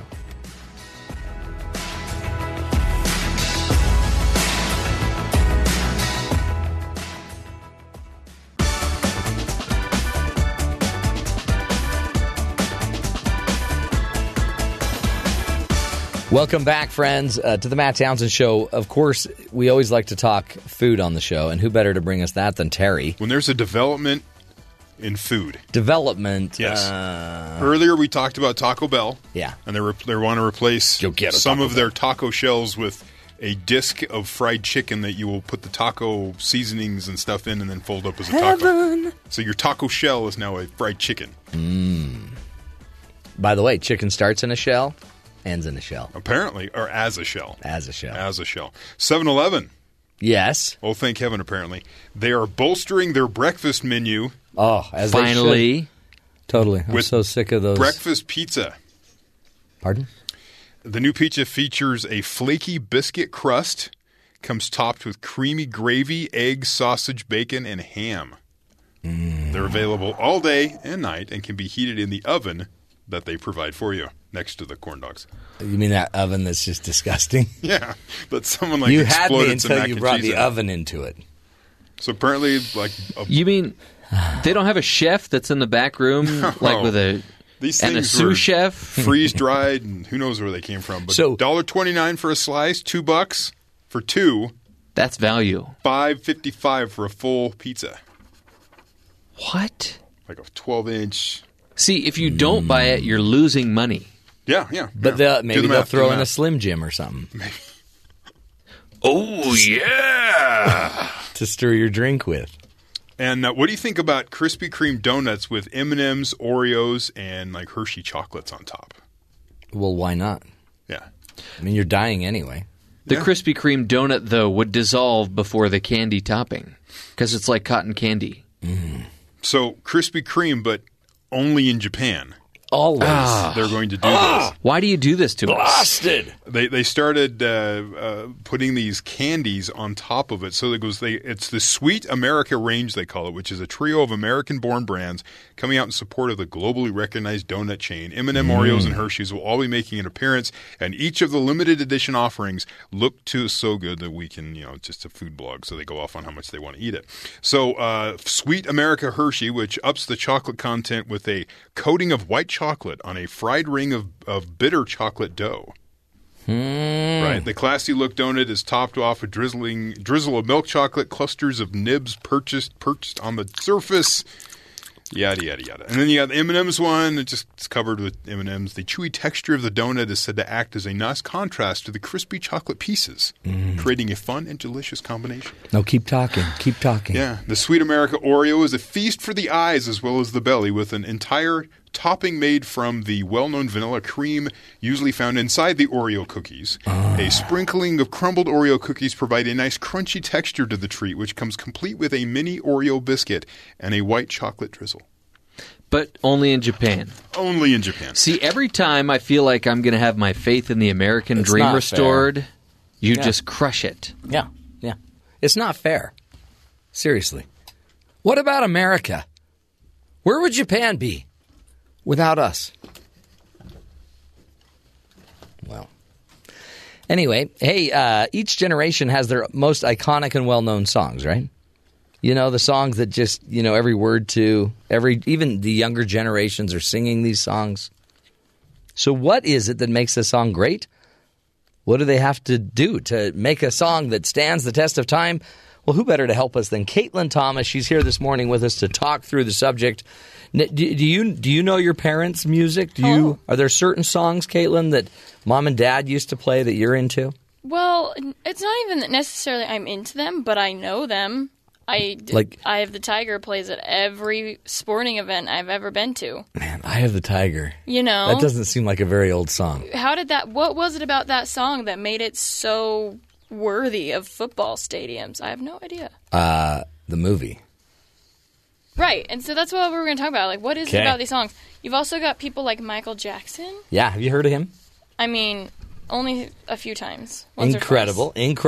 Elvis Presley. Oh, yes. What did he do? The Beatles. They're on here for sure. Slim Whitman. I don't know that one. We used to play Slim Whitman a lot on the show. But then you've got some... We're critiquing it, though. Yeah, so. totally. And he's incredible. This. Tell me this doesn't just... When I'm calling you. Matt. There's a bear. It's a bear repellent. Slim Whitman. But I was reading... So I don't know. That's what we're going to talk about. What makes these songs great? You've got songs like... Stairway to Heaven, Led Zeppelin, Smells Like Teen Spirit, Nirvana. My generation still knows these songs. Yeah, we still stream them on Spotify, and because these are just keepers, right? Anything, Billie Jean, Hey Jude, Sweet Child of Mine, Guns N' Roses. Yeah, you know, and then even the 2000s is starting to have its iconic songs. We had Britney Spears, boy bands, Uptown Destiny's Funk. Child. Well, that's 2010s. Yeah. Nice try, though. Just put you in your place. He's all right. And so it's like projecting what songs from my generation will be iconic in another 30 years, you know? What do you think? I mean... well, I don't know. What makes songs great, Matt? What do you think? Well, to me, because I love music, and I collect a lot of songs. And I can listen on Spotify, love them, except I want to own them. I want to own them so I can play them anytime I want. And like then I play them for my kids, and my kids, it's really cool. But so what makes it great is if it moves me. It's got to move me. It's what songs move you, Matt. In fact, I'm pulling up my list right now. You probably won't believe it, but it's incredible. Sweet Child of Mine, when I was on behind the garage door, or through the garage door, through the garage door. Running into the garage door. I can never remember it. One of the great programs here on BYU Broadcasting, I propose that's one of the best songs ever. And why is that? Because it's soft, and yet it just has got a killer tune. Well, and I mean, I know that song. It's still played in modern movies. They'll still use that song. Yeah. Let me give you. Let me. Back in Black, AC/DC. You'll hear that all the time. Oh yeah. There's just a lot. One of my favorite songs is "Shut Up Train." You probably haven't even heard it. Who sings that? Little Big Town. Oh, I've heard of them. And it's about shut up a train that keeps coming through every morning and waking people up. And it's just really loud. Yeah. Relatable. Totally relatable. I love the Beatles, of course, but I'm thumbing through. I've got so many of them. What did the Beatles do, man, that was so iconic? They were hip. They were alive? cool. They came in. They changed people's lives. They made you feel like you were edgy. So did Elvis. Yeah. And Elvis came in and he had the dancing. He had the Forrest Gump moves. The hair and he had the whole thing. Well, and that deep voice, him and Johnny Cash came in with I love Hook by Blues Travelers. I'm not sure these are iconic, but... Geronimo by Shepherd. Cotton Eye Joe by Rednecks. Okay. Lullaby by Billy Joel. Maybe. Oh, Billy Joel. Okay, he's you gotta love definitely on that. there. Come on. Elton John, he's on my list. Ring of Fire by Johnny Cash. Johnny Cash. Son of a Preacher Man by Aretha Franklin. Are you kidding me? Tears in Heaven by Eric Clapton. These are iconic. So what do artists nowadays have to do to be iconic in another 30 years? Let's start with some talent. No auto-tune. Write your own music. Write your own music. Don't just take old awesome music and revamp it into a new song. Use your own head. What if I were an artist, what do I have to do to be played in a sports stadium in 30 years? Like Eye of the Tiger or... Get in a Disney movie. Oh. That'll help. Throw in the name of a sports team in your song for no reason. Because, Eye of the Tiger was Rocky, But my kids, movies. We have a whole list of songs that we play just when we're driving to one of my kids' games to pump them up. Yeah. And then everyone in the car, by the time we're done, we're amped. I love that. We're amped. So does it need to be in a movie? That helps. Because that, I think, gets better exposure. Do you need ESPN to pick it up? Probably. Then you need to, You need to sell your soul. Or it could I be... think that's probably true. Yeah, or it could be like on American Idol. Yeah, I mean... So there's no real, I guess, we only have about 30 seconds. Is there a real way to make a song iconic? I don't know. I guess time will tell. You never know, because some of these songs that are iconic weren't really huge when they first came out. No, right. Took them a couple of years. Oh, there's Took so them many dying. good Some songs. people had to die first before they became iconic. I mean, look at how many Prince songs were sold after the day he died. I Right. mean, he just died, and then boom, everyone's buying Prince. Oh, there's the answer. Just kidding. Well, That one not thing the is, though, answer. dying helps. It does help become iconic for... It just makes it harder for you to spend all the money. Yeah. Caitlin, thanks. It's great insight, Have a and good you brought the spirit up on the show. Well, have a good Thursday, everybody. You're awesome. Keep it up. We'll take a break, my friends. Just know, in our book, you are iconic. You're already there for us. This is the Matt Townsend Show. Your guide on the side. Follow Dr. Matt on Twitter At Dr. Matt Show. Call the show at 1-855-CHAT-BYU. This is the Matt Townsend Show. Dr. Matt Townsend Now on BYU Radio. BYU Radio. Welcome back, friends, to the Matt Townsend Show. Dr. Matt here, leading you to a healthier, happier life. Welcome to the program. Man, oh man, happy National Work Harder Day. Today of all days is the day that you refocus your efforts to achieve a higher level of excellence in your workplace. Find more ways to be productive, accomplish those tasks, put your head down and work. Notice we gave you about 11 days after the new year to do that. So wait, why do I have to put my head down when I work? Am I being punished? Well, no, so you can fit into that little box we put you in. Get in the box. Get in the box. Put Your head head down. You know, when they put a guy in the back seat of a police car, they usually like touch his head and tell him to watch your head. Well, the joke's going to be on you because I'm going to be safe in a box when a big bomb shows up. Yeah. That'll be my little bomb shelter. Let's not call it a box. Let's just call it a cube. A coal? Sure. Cubicle. Happy National Work Harder Day. And it wouldn't hurt you to sit there and reset some goals. Right now, we're putting together our development plans for how to have a better year, and it's kind of nice to look back at your last year and say, yeah, I set these goals that I many times completely forgotten about throughout the year. Actually, and we met a lot of them. They are going to hurt me because they're all physical related. What do you mean? Like yours. You don't think exercising hurts? Oh, it hurts. Last night, it hurt bad. I'm back at it. It's interesting that and we'll get into this with our guest, Heather Johnson, Hadge we call her. She'll be joining us to talk about how to set New Year's resolutions with your family, your kids. But when I work out, my kids work out more. They do more. When I'm working out, for some odd reason, my wife looks at me differently. She gets that twinkle in her eye, that little sparkle. She's like, "You're looking good." Thank you. She's like, "What's this all about?" Just trying to live long so I can live with you forever. Does she get suspicious? Yeah. She's like, "What'd the doctor say?" He said I'm going to die because I'm falling apart at the seams. That's what the doctor said.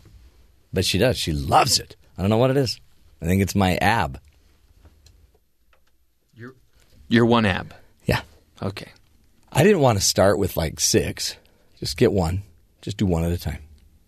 Yeah. You're a man of simple tastes. You don't need to take 6. No. You'll just take one. Leave more for others. I'm going to do the upper right ab, and then I'm going to do the lower left ab, and then I'm just going to ab it out until they all meet. There are plenty of abs to go around. You don't need to be selfish. That's right. I'm going to also work on my calves and my glutes. Got a lot going on. Hey, along with National Work Harder Day, it's also the day of Trump Fest 2017. It's more of a Trumpapalooza. Trumpapalooza on the Hill. Mad Dog Mattis is talking to the Senate right now. Pompeo is talking. He's the CIA director, potentially. Chow talked earlier. She's the Secretary of Transportation. Lots of people talking. Some, still reeling from yesterday. CNN, Trump had a little throwdown. Lots of news. So if you haven't been paying attention, you ought to. This is one that this is where it gets really fascinating in your political world. Whatever side you're on, you ought to pay attention to this one. But before we go any further, remember we're going to visit with the good brethren at BYU Radio. We got a hero of the day. We got a lot to do this hour. Plus Heather. Okay, Terry, take it away. What information do we need to be paying attention to? During his Senate confirmation hearing Wednesday morning, ExxonMobil CEO Rex Tillerson, otherwise known as T-Rex, he's supposed to be the new Secretary of State. He was grilled by Senator Marco Rubio on his ties to Russian President Vladimir Putin, asked whether he would call Putin a war criminal. Tillerson said, "I would not use that term," causing Rubio to bristle and reply, "It should not be hard to say that Vladimir Putin, his army, has committed war crimes in Aleppo." Tillerson again hesitated, telling the senator, "I look forward to being fully informed," before Rubio sharply interrupted, "None of this is classified. These people are dead." Whoa. That's Rubio. Wow. Yeah, so kind of some interesting back and forth. But he doesn't want to he doesn't want to put a position out there. He doesn't want to say. Tillerson also vowed during the confirmation hearing to make it a priority to counter the global boycott, divestment, sanctions movement against Israel in the interest of preserving relations between the U.S. and Israel. Tillerson also addressed the UN Security Council's resolution last month that condemned Israel's settlement building in the West Bank, saying he does not support the UN and other negotiating bodies intervening in the ongoing conflict between Israel and Palestine. So pro-Israel. Pro-Israel. Good. Yeah. Okay. Former New York City Mayor Rudy Giuliani. We were asking yesterday, I think off the air, we were discussing, where did Rudy go? What happened to Rudy? Well, Rudy apparently will advise President-elect Donald Trump on cybersecurity issues. When I think of computers, I think of Rudy Giuliani. So he'll be in the private sector, and he'll advise the president from time to time when the president reaches out. The transition team that they announced this today. Trump will also occasionally meet with corporate executives whose companies have been affected by cybersecurity issues. Yeah. So Trump knows a lot about hacking. So he's got a company. He's got a company, a consulting firm. He does. Okay. Retired neurosurgeon Ben Carson. That's right. He's up on the hill today. He proposed that he would go on a, quote, listening tour in order to prepare for his role as the Secretary of Housing and Urban Development. Yeah. I mean, that's a great idea. You can't, you need to listen. Right. Is it because he doesn't really have the experience in that field? Possibly. Okay. He also said that he doesn't feel like he's got the experience enough to run a department of the government, and then they offered him the housing and urban development. Well, so I think what they're saying, though, is other people, the deputies will run it, and they're just going to send him on a tour. There you go. It says Carson diverged significantly from his prepared remarks, in which he had not made any mention of a listening tour plan. Apparently this came up on the spot as he was testifying before Congress. Well, maybe he had the idea on the way up the hill. Possibly. I mean, Who knows? That could happen. Who knows? And finally, JetBlue announced Wednesday that it has completed the expansion of FlyFi. It's their free in-flight Wi-Fi service, making the only airline to offer wireless internet to customers at no additional cost. Oh, neat. Who's this again? JetBlue. It's available on all 227 of the airline's planes. FlyFi. FlyFi is also uninterrupted Wi-Fi service, meaning customers don't need to wait until they're up in the air before they can get online. From the boarding gate to the arrival gate, your phones and devices are all connected. Now they need something for the elbow. Right. Because, I mean, now I've got Wi-Fi, but I still have my neighbor's elbow in my ear. We'll spread the seats out a little bit. The internet speeds, right? You think, it's up there. It's not going to be very good. Usually, though, I've heard the Wi-Fi is not very good. Right. I've never actually paid for it. Because oh, yeah. Why would Who you would do pay that? for that? Apparently, they're getting, 15 megabits, which is pretty good. Pretty Some normal, people are standard. reporting up to 30. This is great. So it's almost what you could get at your house. You know what? Good. And that, because they're, I guess, are they seen as a lower budget airline? But they have the TVs and the seats. Right. Now they have Wi-Fi and... That's all you need. Yeah. Just make it like my living room and then just get me to where I need to be. Yeah, and give me a couch and let me sit in my robe and someone rub my feet. Right. Nice frosty beverage and you're ready to go. Except they won't leave the can. That's really good. I think you only get half of this one, sir. Come on. That's really good news. Yeah, so free and I Wi-Fi. I hope others are listening. Because that is fantastic news. That's the kind of thing that I'm pushes going the there industry. to buy my next ticket. Right. Can't you just say, look, you can either give me the whole can now and save yourself a trip, or I'm going to make you come back again later? Nope, you can't have the can. No. Do they fear you're going to use it as a weapon? You can ask. You can ask for the can. You have to ask for it. They tell you it's at the rear of the plane. I always tell my kids, ask for the can. And they always say, can I have a can of the beverage? And then the attendant will say, do you want ice with that? And they'll say, yes, please. And then, so all my kids get the can. All right. And then we just kick it. right down the road. Kick the can. Hey, I think that was a long way to go. Were we able to get audio from Rex Tillerson T-Rex's hearing? You still wanted that? Yeah. Were you able? Yeah. Let me work a little harder. It's just fascinating audio.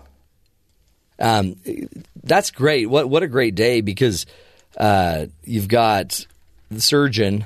What's his name? Carson. Ben Carson making up things there. Making things up on the fly. But that's a neat idea. Go around a listening tour. And there's a lot of problems with within the housing and urban development sort of sector of the country, and so he's going to go try to hear what the problems are. Here's the audio from Rex Tillerson's hearing T-Rex. Wow. Can you hear him? Yeah. That's all we can give you. That's great. That's all we can give you. It's great. Fascinating time. Anyway. Any other news or headlines we have to get to before we have Heather come on to talk to us? Oh, here we go. I pulled off. I have a pile over here, and it's kind of like just toss out some papers, and this one popped up. Bing. Top 10 best paying gigs in the United States. Best paying jobs in the U.S. Oh, good. Top 10. If you're looking for a job on the day of National Work Harder Day, you may need to help me with a couple of these. Maybe while you're working, you could be looking for a job. This, according to U.S. News and World Report's 2017 best jobs. They're all within the medical or dental fields, and all within median salaries in the six figures. Wow. Those guys are killing. They might be. You never know. That's why they have insurance, right? Mm-hmm. The top one, or do you want me to go 10 to 1, or just top down? Let's start with the bottom. Well, I'm going to have to let you read this one. Okay. Oh, prosthodontist. No idea what that is. So a dentist that does prosthetics. Probably. Okay. I'm assuming I don't know if it's a dentist, but maybe it's for prosthetics. So maybe it's people that with amputations and. It's not a dentist. It's a dentist. It's a dentist. It is a dentist. That's number 9. Dentists at $152,000. Wow. Pediatrician $170,000. Okay. Psychiatrist $187,000. And we need a lot lot now because and that's really tied with a physician. So yeah, just general. they're MDs. An orthodontist $187,000. Braces. OBGYN. Babies. Again, $187,000. Man. An oral surgeon. Maxillofacial surgeon. Yeah, that guy. Again, $187,000. These are all $187,000. What's with our mouths? Surgeons and anesthesiologists. Yeah. $187,000. Money. So I chose the wrong job. I needed to become a dentist. Yeah. Many think you are a dentist. I'm a debutantist. Yeah. It's a daunting dentist. Anyway, those are good jobs. But it's interesting that there's nothing in the computer industry. No. It seems like a coder. They make good money also. Developer. Just these are the top paying jobs. And I don't know if you remember this. We talked about why men aren't entering the field. Mm-hmm. Why 15% of men are unemployed right now. Of all, cross ethnicity, cross culture, everything.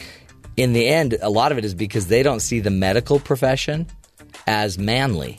They think that's something that others do. Right, and the positions in demand end up being like nurses, orderlies, things of that nature, and men don't want to do that. They don't want to go do that. But isn't charging whatever you want with no explanation, isn't that kind of a man thing? Well, yeah, and if I have my hand in your gut doing surgery, that's pretty manly. Shadow puppets? That would be inappropriate. I wouldn't call it that, but if I'm the guy that said, I'm the one that, reattached your aorta. This story caught my eye. Okay. Do you have you looked at the Amazon Echo?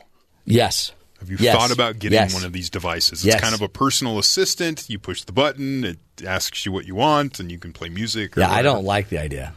Having something in your house listening to you? No. You don't like that? Well, that actually responds. I'm used to saying something and no one responds. Okay. That's more real life for you, right? Yeah. Well, a San Diego TV station sparked complaints this week after an on-air report about a girl who ordered a dollhouse via her parents' Amazon Echo caused echoes in viewers' homes to also attempt to order dollhouses. Echo. So now all of a sudden a bunch of doll houses are ordered? The station in San Diego said the blunder happened during Thursday morning news package about a Texas 6-year-old who racked up big charges while talking to an Echo gadget in her home. According to a parent's Amazon's account, says, "Can you play Dollhouse with me and get me a dollhouse?" Next thing, a $160 dollhouse showed up at the door.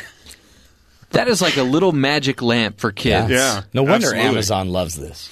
And so they said that, and apparently that was enough to set off these Echo boxes all over the San Diego area, and they started ordering dollhouses to be shipped to their homes. What happens when a husband and wife are fighting and the wife's like, "What, do I have to just get me another man?" Right.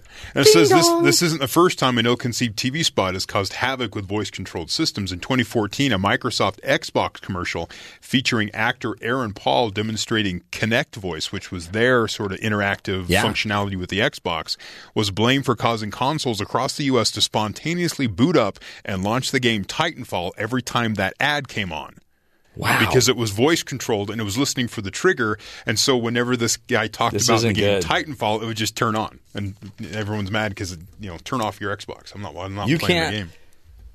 You can't say anything, right? Like when you're disciplining your kids, you can't say what you used to say because now your Echo is going to.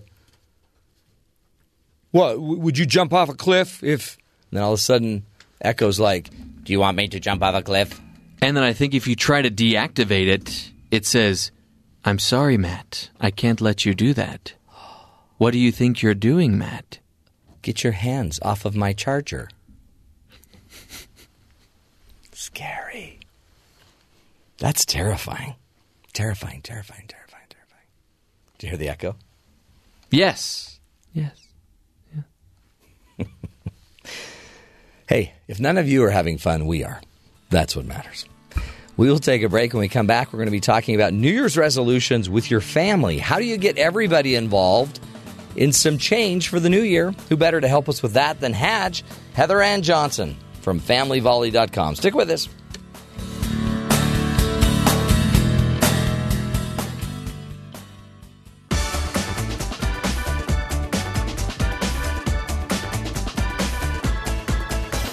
Welcome back, friends. If you are into New Year's resolutions and you have a family, you might notice that sometimes you think of doing your own resolutions, but maybe you don't think about how to put this together with your kids, with your spouse, and make it a family affair. Who better to help us with that than Hadge, Heather Ann Johnson? Heather is a professor here at BYU, at Brigham Young University, and teaches us how to have activities with our families, how to be healthy as a family, and how to stay legal and alive while raising a family. Legal. All right, now, because the New Year's resolution, I don't always think about it as a family affair. You know what? Actually, most people never even think about it as a family affair. But there's a lot of great power in doing this. We've got a couple of things that come to mind, first of all, and that's the stability behind a family system. Yeah. Now, that stability leads to a lot of people helping to enforce and support what it is you're trying to accomplish, right? So naturally, you have this built-in support system. Something else we don't realize is that a life skill our children need is to be able to not just set goals, but to know how to follow through and accomplish goals. And so what better way to help them learn that than side by side, step by step with them? Oftentimes we say, hey, set 3 goals and go, get your Eagle Scout this year, go figure it out. And they're like, what? Fish out of water. Figure what? Right. Where do I don't even know how to open this book and start.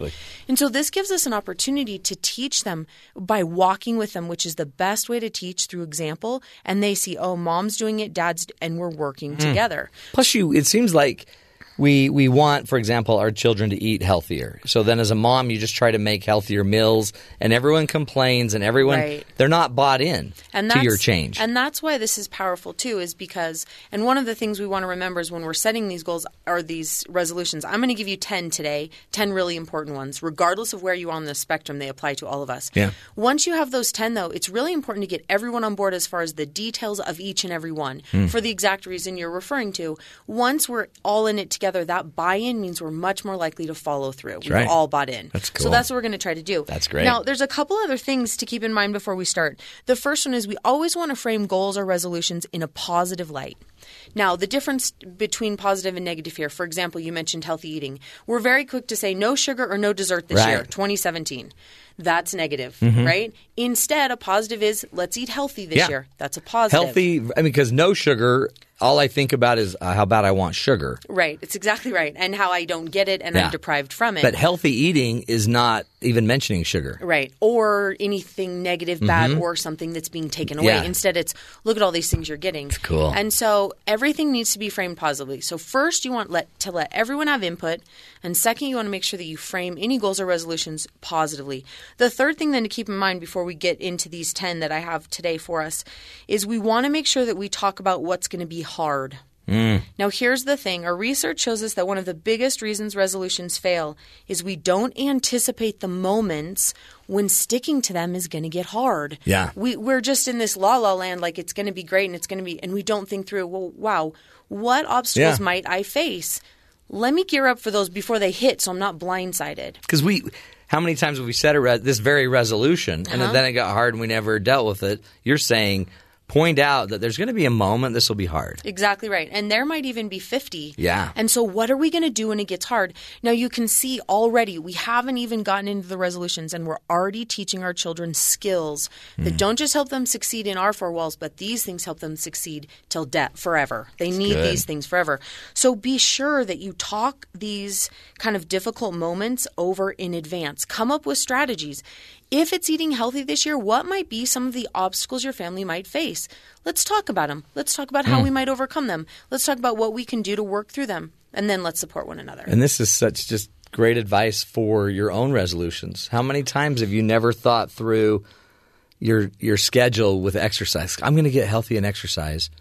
But I never thought through the hard part. Why haven't I done it yet? Or when I'm going to get there. Or will that really work? Or even if we kind of micromanage that one, even the fact that, okay, well, I'm going to run on a treadmill at the gym 3 times a week. And then we get to the gym and all the treadmills are taken. Yeah. Now that's so silly, right? It's so silly, but oftentimes it's that one little thing. It's that one little excuse, and so we back off, and it's like, oh, no treadmills today. I better just go to the... I better just go get myself a protein shake that looks like I worked out and head home, right? True. And so we really want to talk through these things and teach our children to anticipate, to solve problems. And this is where we've talked before. You say to them, what could we do if this comes up? And now we're getting them to think for themselves so that they know how to work through discouragement and they know how to stick to something. Yeah. We got a lot of really good things happening. And we can do this because it's the 11th of January. Everyone knows that all New Year's resolutions must begin on the 1st of January. So it's okay to start one now. It is okay. And in we fact, haven't missed the boat. When I work with families and even couples, I'm a huge advocate that really January 1 means nothing because March 1st is just as important and so is November. That's right. And so if anything, take a minute to assess and say, wait, but we want to be stronger. Let's find ways to do that. That's good. So let's talk about some things we can do. We'll jump into these. The first suggestion I have for you this year, every family needs to start a weekly ritual together. Every family. A ritual meaning some activity. A ritual is a meaningful pattern of interaction that we have with other people. Now, it has some caveats. There's a difference between a routine and a ritual. Rituals have meaning. Rituals are repeated, and rituals are coordinated. The key there to take it from a routine to a ritual is there's got to be some sort of meaning to it. Yeah. The challenge then is that we're throwing out is every family needs to find something of meaning they can do together every single week. As a family. As a family. Cool. Not as a couple. Well, you should be doing it as a couple. A couple's routine too. A ritual a lot, too. Actually, much more than once a week. Right. Like every day connecting. And not just kids, but an entire family. What can you do every week where you connect? Cool. Now, the repeated and coordinated means you're going to have to put it on a calendar and plan for it and think it through.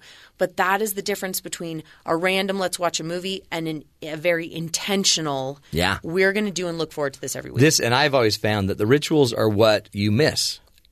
Right? So when mom and dad die, first thing that could come to mind to all the children is all the rituals. It's exactly right. It's exactly That's cool. right. And again, remember that's coming from the power behind them, that it provides predictability, that it's a way to secure our identity, that it gives us a way to teach. All those reasons then defend just what you're saying, that all of a sudden we miss them, we want them. The second one then is this year we have to commit to making better use of our time. We are so quick as families to say we don't have enough time together. But the fact is we don't make good use of the time we do have together. Immediately things come to mind. For example, we drive in the car with our kids, especially as they get older, all the time. Why not, if we're going to be there, make better use of the time we have? Turn off the TVs in the car, put phones away, turn the music off. What a great opportunity to chat and talk. And I know even when our kids are little, we don't allow electronics in the car. And one of the things we do is when they're about 3 or 4, I have them give me directions wherever we have to go. Yeah, that's good. As silly as that sounds, not only is it an opportunity for me to better understand how their minds work and what they see around them, but they can tell you where to go and how to get to anything in our city. And if you don't do that when they're 16, they'll never drive. They'll never know where they're going. But little things like that where we just need to make better use. We're going to talk about dinner in a minute. It's another one. We all eat dinner tonight. Yeah. Why not make better use of the time? Instead of having the TV on, turn it off, sit down together, start your ritual, and eat together. That's right? great. So great advice. We're going to make better use of our time. The third one then, we're going to, like we said, just mentioned, we're going to eat dinner together this year. If you're not familiar with what research shows about the benefits of eating together, it is worth Googling or ask your Echo, ask Alexa to tell you the benefits of eating dinner together as a family. They are unbelievable. Even down or as big or little as better grades in school, less likely to participate in delinquent behavior, even down to the fact that kids who eat dinner regularly with the family are more likely to be obedient. They're more likely to subscribe to our boundaries and rules that we put forth in our homes. Now, what parent doesn't want a more obedient kid? Yeah, please. Right? And we have to eat, and it happens around the same time. Let's do it together. Now, some goals to shoot for: 4 to 5 times a week. Make it last an hour. That includes sitting down, conversing, and cleaning up. That's kind of a goal we're shooting for. Great. If you don't have it, do whatever you have, right? These are guidelines. They're, ultimates. And could it be a breakfast? So let's say really because your work schedule, dinners are kind of strange. Exactly right. But breakfast, right? It's exactly right. If that's what you've got, do it. Find a way to sit down, put food in your mouth together. Now remember, it's not as much the food that you're putting in, it's what's happening around it. So you want to make sure you create an environment. And a good way with dinner or breakfast or any meal to do that is be sure that there's an entry phase and an exit phase when it comes to your ritual. Be sure that, for example, in our house, when my husband comes home from work and they hear the garage door, that's a call for all the kids to come to the kitchen table. They know that. They know that's when we're going to start. Cool. That's our entry. And then we start with a prayer. Now, exit, we've had to work on. It used to be that everyone just jumped up and disappeared whenever they wanted. We realized that left me at the table with babies, still feeding them while everyone else went off to do whatever they wanted. And so we have a clear exit phase where the kids ask if it's okay to jump up. Once they clear their plate and put it in the dishwasher, then we say, hey, yep, everybody go back to your non-ritual And it's predictable, space. right? We need the predictability because it makes it easy to know when it's over. Right. And remember, predictability always leads to security and stability. And so that security and stability puts our kids in a position where it's safe knowing what's going to happen and how it's going to happen. That's cool. So it's really, really important. Okay, let's take a break, come back, and do the other 7 tips from Heather Ann Johnson. Go check out her website as well, familyvolley.com. Great insight, resources to play with your family, to actually create a connection, a unified system, a unified whole. It's really what this world needs. Stick with us. We'll be right back talking New Year's resolutions.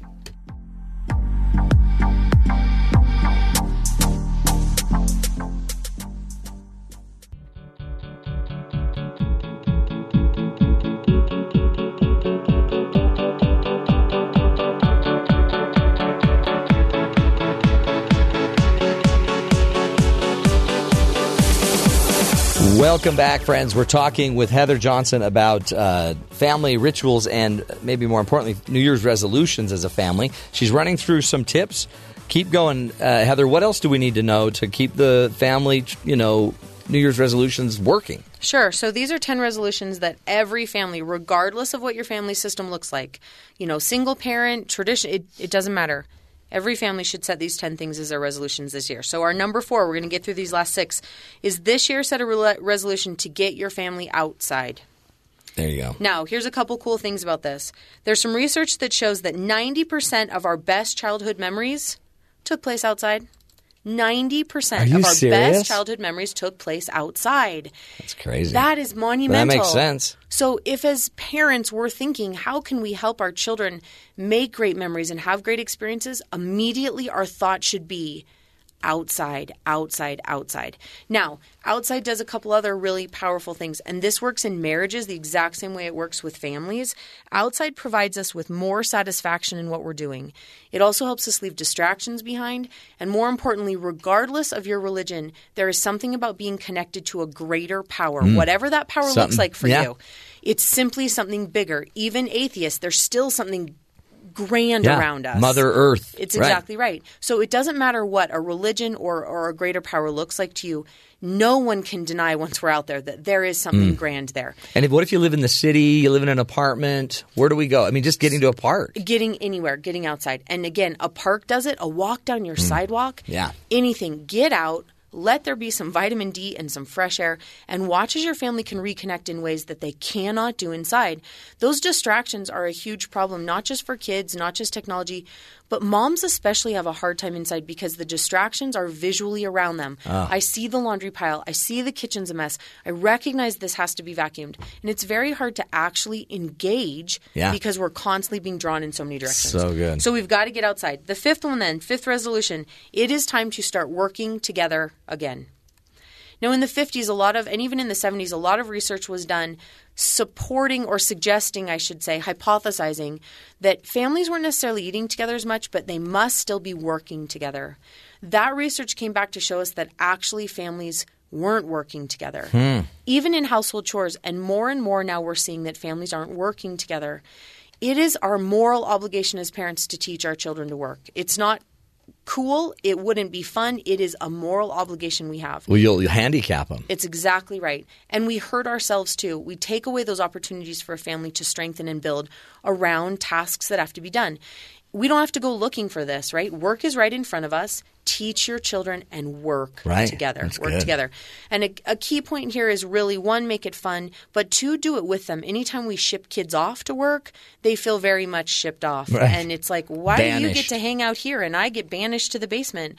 You don't have to lift a finger, but simply be in the same place with them. You will see them really just flourish when it comes to work. Great one. So the next one. The next one is we're going to volunteer as a family this year. Healthy families don't just take from a community. Healthy families give back to a community and take from a community. That's great. If you think how families function, we are constantly consuming from the community around us, whether it's the fact that we participate in T-ball and extracurricular community activities, or we use the stores, or we use the sidewalks. We're consumers when it comes to our community. It's really important that we switch that around and give back. That's cool. So we need to find ways this year and always. One of those resolutions needs to be to volunteer and give back in some way to create that healthy balance so our children understand the world is not just here to give us. We need to make sure that we're giving back. So that one's really important. This next one's a little bit different, but it's very powerful. This year, a challenge for you as a New Year's resolution is to start a family journal. Now, we don't hear this a lot. It's something that I do with all families and even couples as I start working with them is I ask them to start a family journal. Now, oftentimes in a family, you have one person who kind of is the record keeper. Yeah. If you're lucky. Some of us don't have any family members who want to record anything. But it's time to put that in a family's hands. Can you imagine how powerful it would be in 5, 10, 50, 100 years to have the perspectives of more than just a single individual in your family? Plus, this gives everyone an opportunity to express themselves in a very safe environment, and it collaborates and brings everyone together as far as feelings, ideas, things they want to do, don't want to do, what they like, and it's a really great place to do that. So get anything, your 99-cent composition book.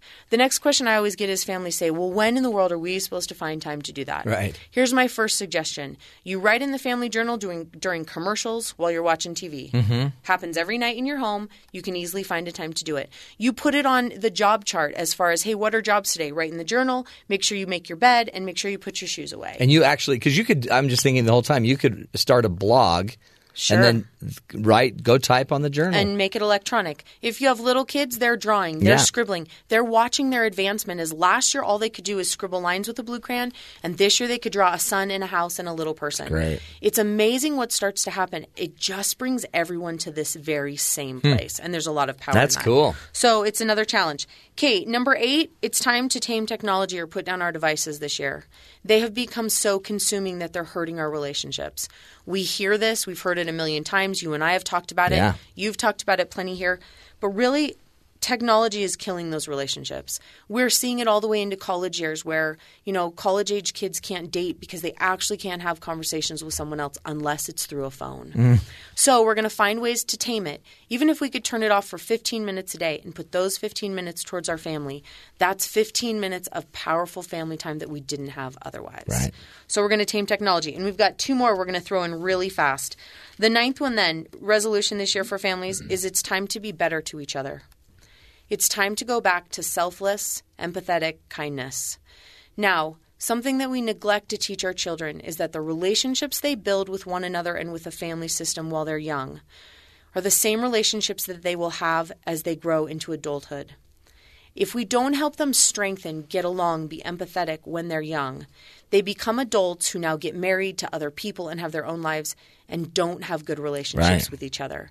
Those good relationships as adults happen as a result of our willingness as parents to help build those relationships young, to take care of the jealousy and the competition and the unkind words and the hurtful, jabs and stabs that start to happen in our home when we're not focused on being better to one another. Oh, and they've got to learn it anyway, and you want your family to exist beyond, later. It's exactly right, beyond 18 years old in high school, right? We want that.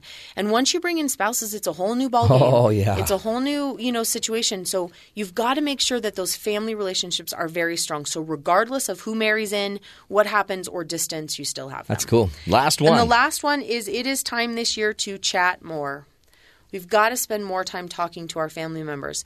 Now, to make one point with this, even though there's a million we could, oftentimes families will say, okay, wait, how am I going to do this? How do I know? My kids don't want to talk to me. Actually, they do. And so we're going to look at this a little bit differently. There's been a lot of attachment therapy work done specifically with marriages, but the attachment therapy research applies the exact same way to children and parents. Right. Attachment points are opportunities where our kids or family members reach out to us to create an attachment. And essentially what they're asking is, hey, are you there? Do you see me? Do you know I exist? This is when they come in and, they might make statements like, man, today was long. Well, when I hear that from our 12-year-old, she's not really worried about how long the day was or if it was long or short. She's really just asking, hey, Mom, do you see me? Are you around? Do you know I exist? These things are happening with our family members all day long. Our job this year is to take a step back and when they happen, jump on them. Because you only have a few chances. Right. So instead of dismissing them, if you want to know how to have more conversation in your family, be very open to recognizing those attachment opportunities and grab onto them. They're even as simple as, when I walk in and ask my husband if what I have on looks okay, yeah, I care, but really I just want him to, know I'm there. Do you know I'm here? Hello? Do you know I'm, headed out to this thing and care? And can I have a hug that says, you're going to kill it? Yeah. I'm just looking for an attachment. This happens all day. So with this one, take a step back and look for those little pings where family members are shooting out, little darts saying, hey, do you see me? And jump on them. Use those for opportunities to talk to one another. Had you did it again. Great ideas. 10 New Year's resolutions any family can work on. And what if you only nailed one of them? Then you are just in such a better place than you were in 2016. One. Just go for one if you've got it. Just look at them. Take them to your kids. It's great stuff. Heather Ann Johnson, go to her website, familyvolley.com. We'll take a break, come back with our good buddies from BYU Sports Nation. Stick with us.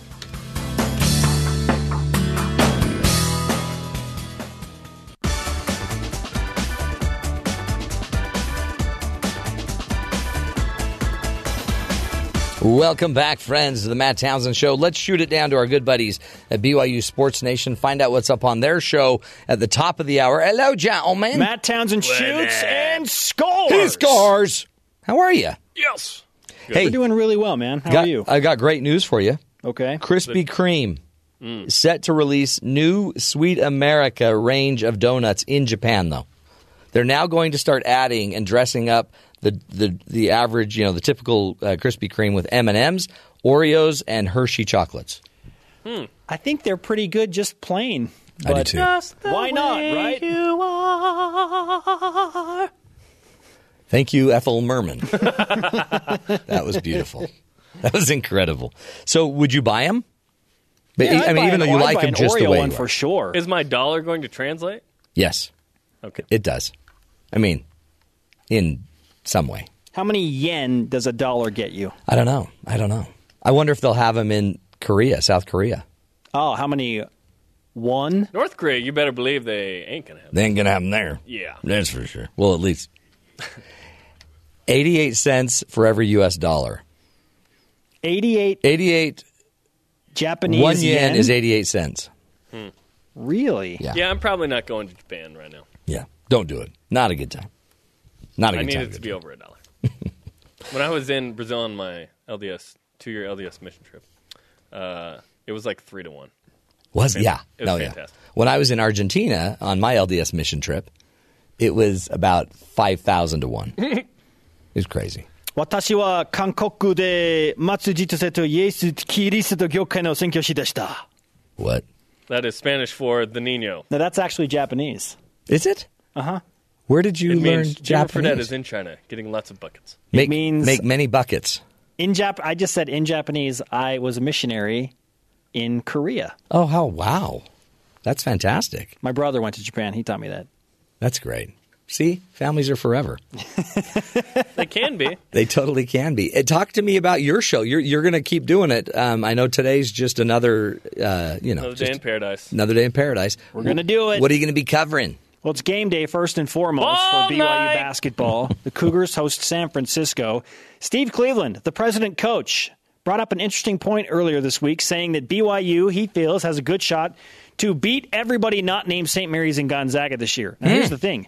BYU has not come close to doing that in each of the previous 5 seasons in the WCC. So why would it be different this year? We will discuss what are the chances of BYU winning out against we call them St. Zaga, St. Mary's and Gonzaga, St. Zaga, against the non-St. Zaga. So BYU plays San Francisco tonight, 12.5-point fave. You can watch it, listen to it on BYU TV, BYU Radio, 9 Eastern tonight.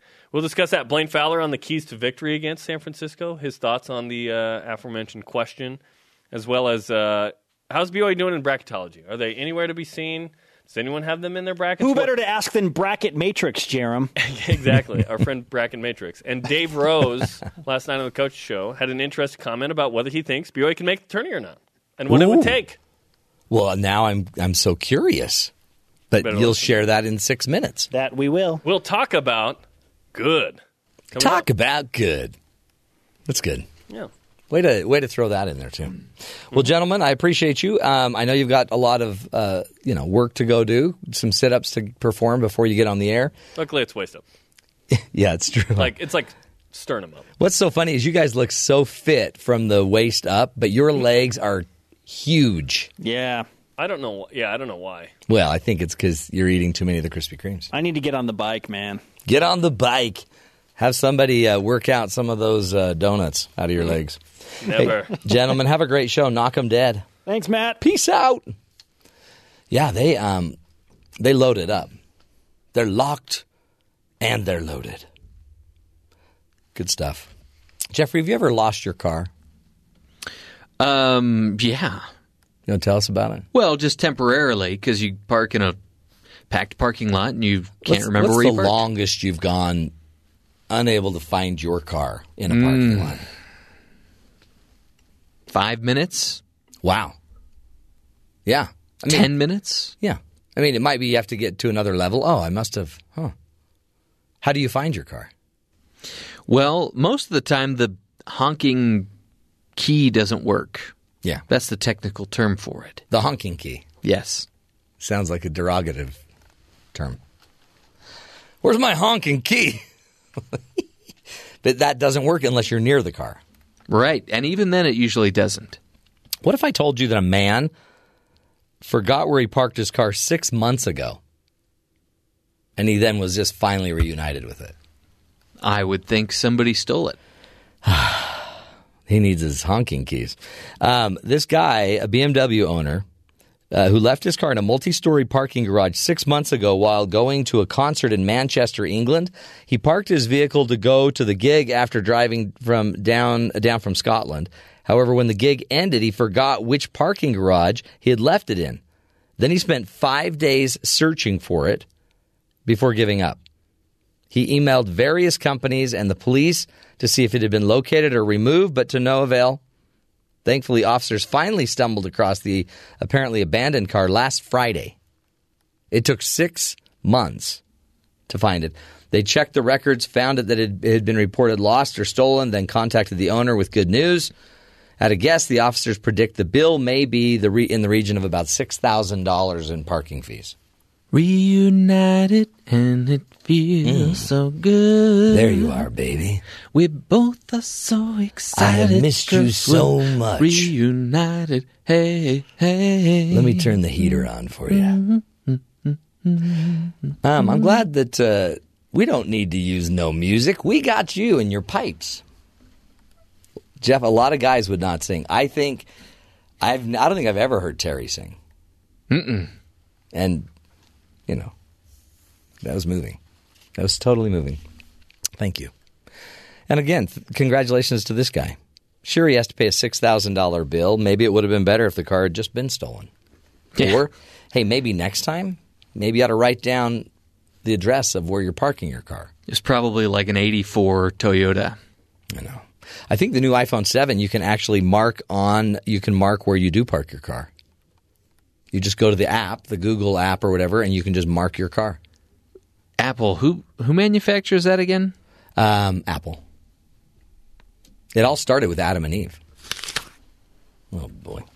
Hey, as you know, we like to always wrap up the show with a hero story. Here is a hero, and we got the story off of yahoo.com. 11-year-old girl hailed as a hero after calling 911 during a home invasion. An 11-year-old girl in Florida called 911 from her bedroom closet with 3 suspects were burglarizing the family's home. They took an estimated $13,000 worth of items, including Christmas presents, according to the police. Ashley Bermudez of Meadows Woods, Florida, retreated to her closet in the upstairs bedroom after watching an unknown vehicle pull into the driveway of their home. She said, "I was trying to be very quiet while I was in the closet so that they can't hear me." Ashley can be heard on 911 pleading with the dispatcher, or 911 pleading with the dispatcher to send help in a quiet voice. The girl was on winter break from her school. She was home alone as her mom had left to run an errand. "Hello, please, I need help, she said. "They're breaking into my house. Please come quick."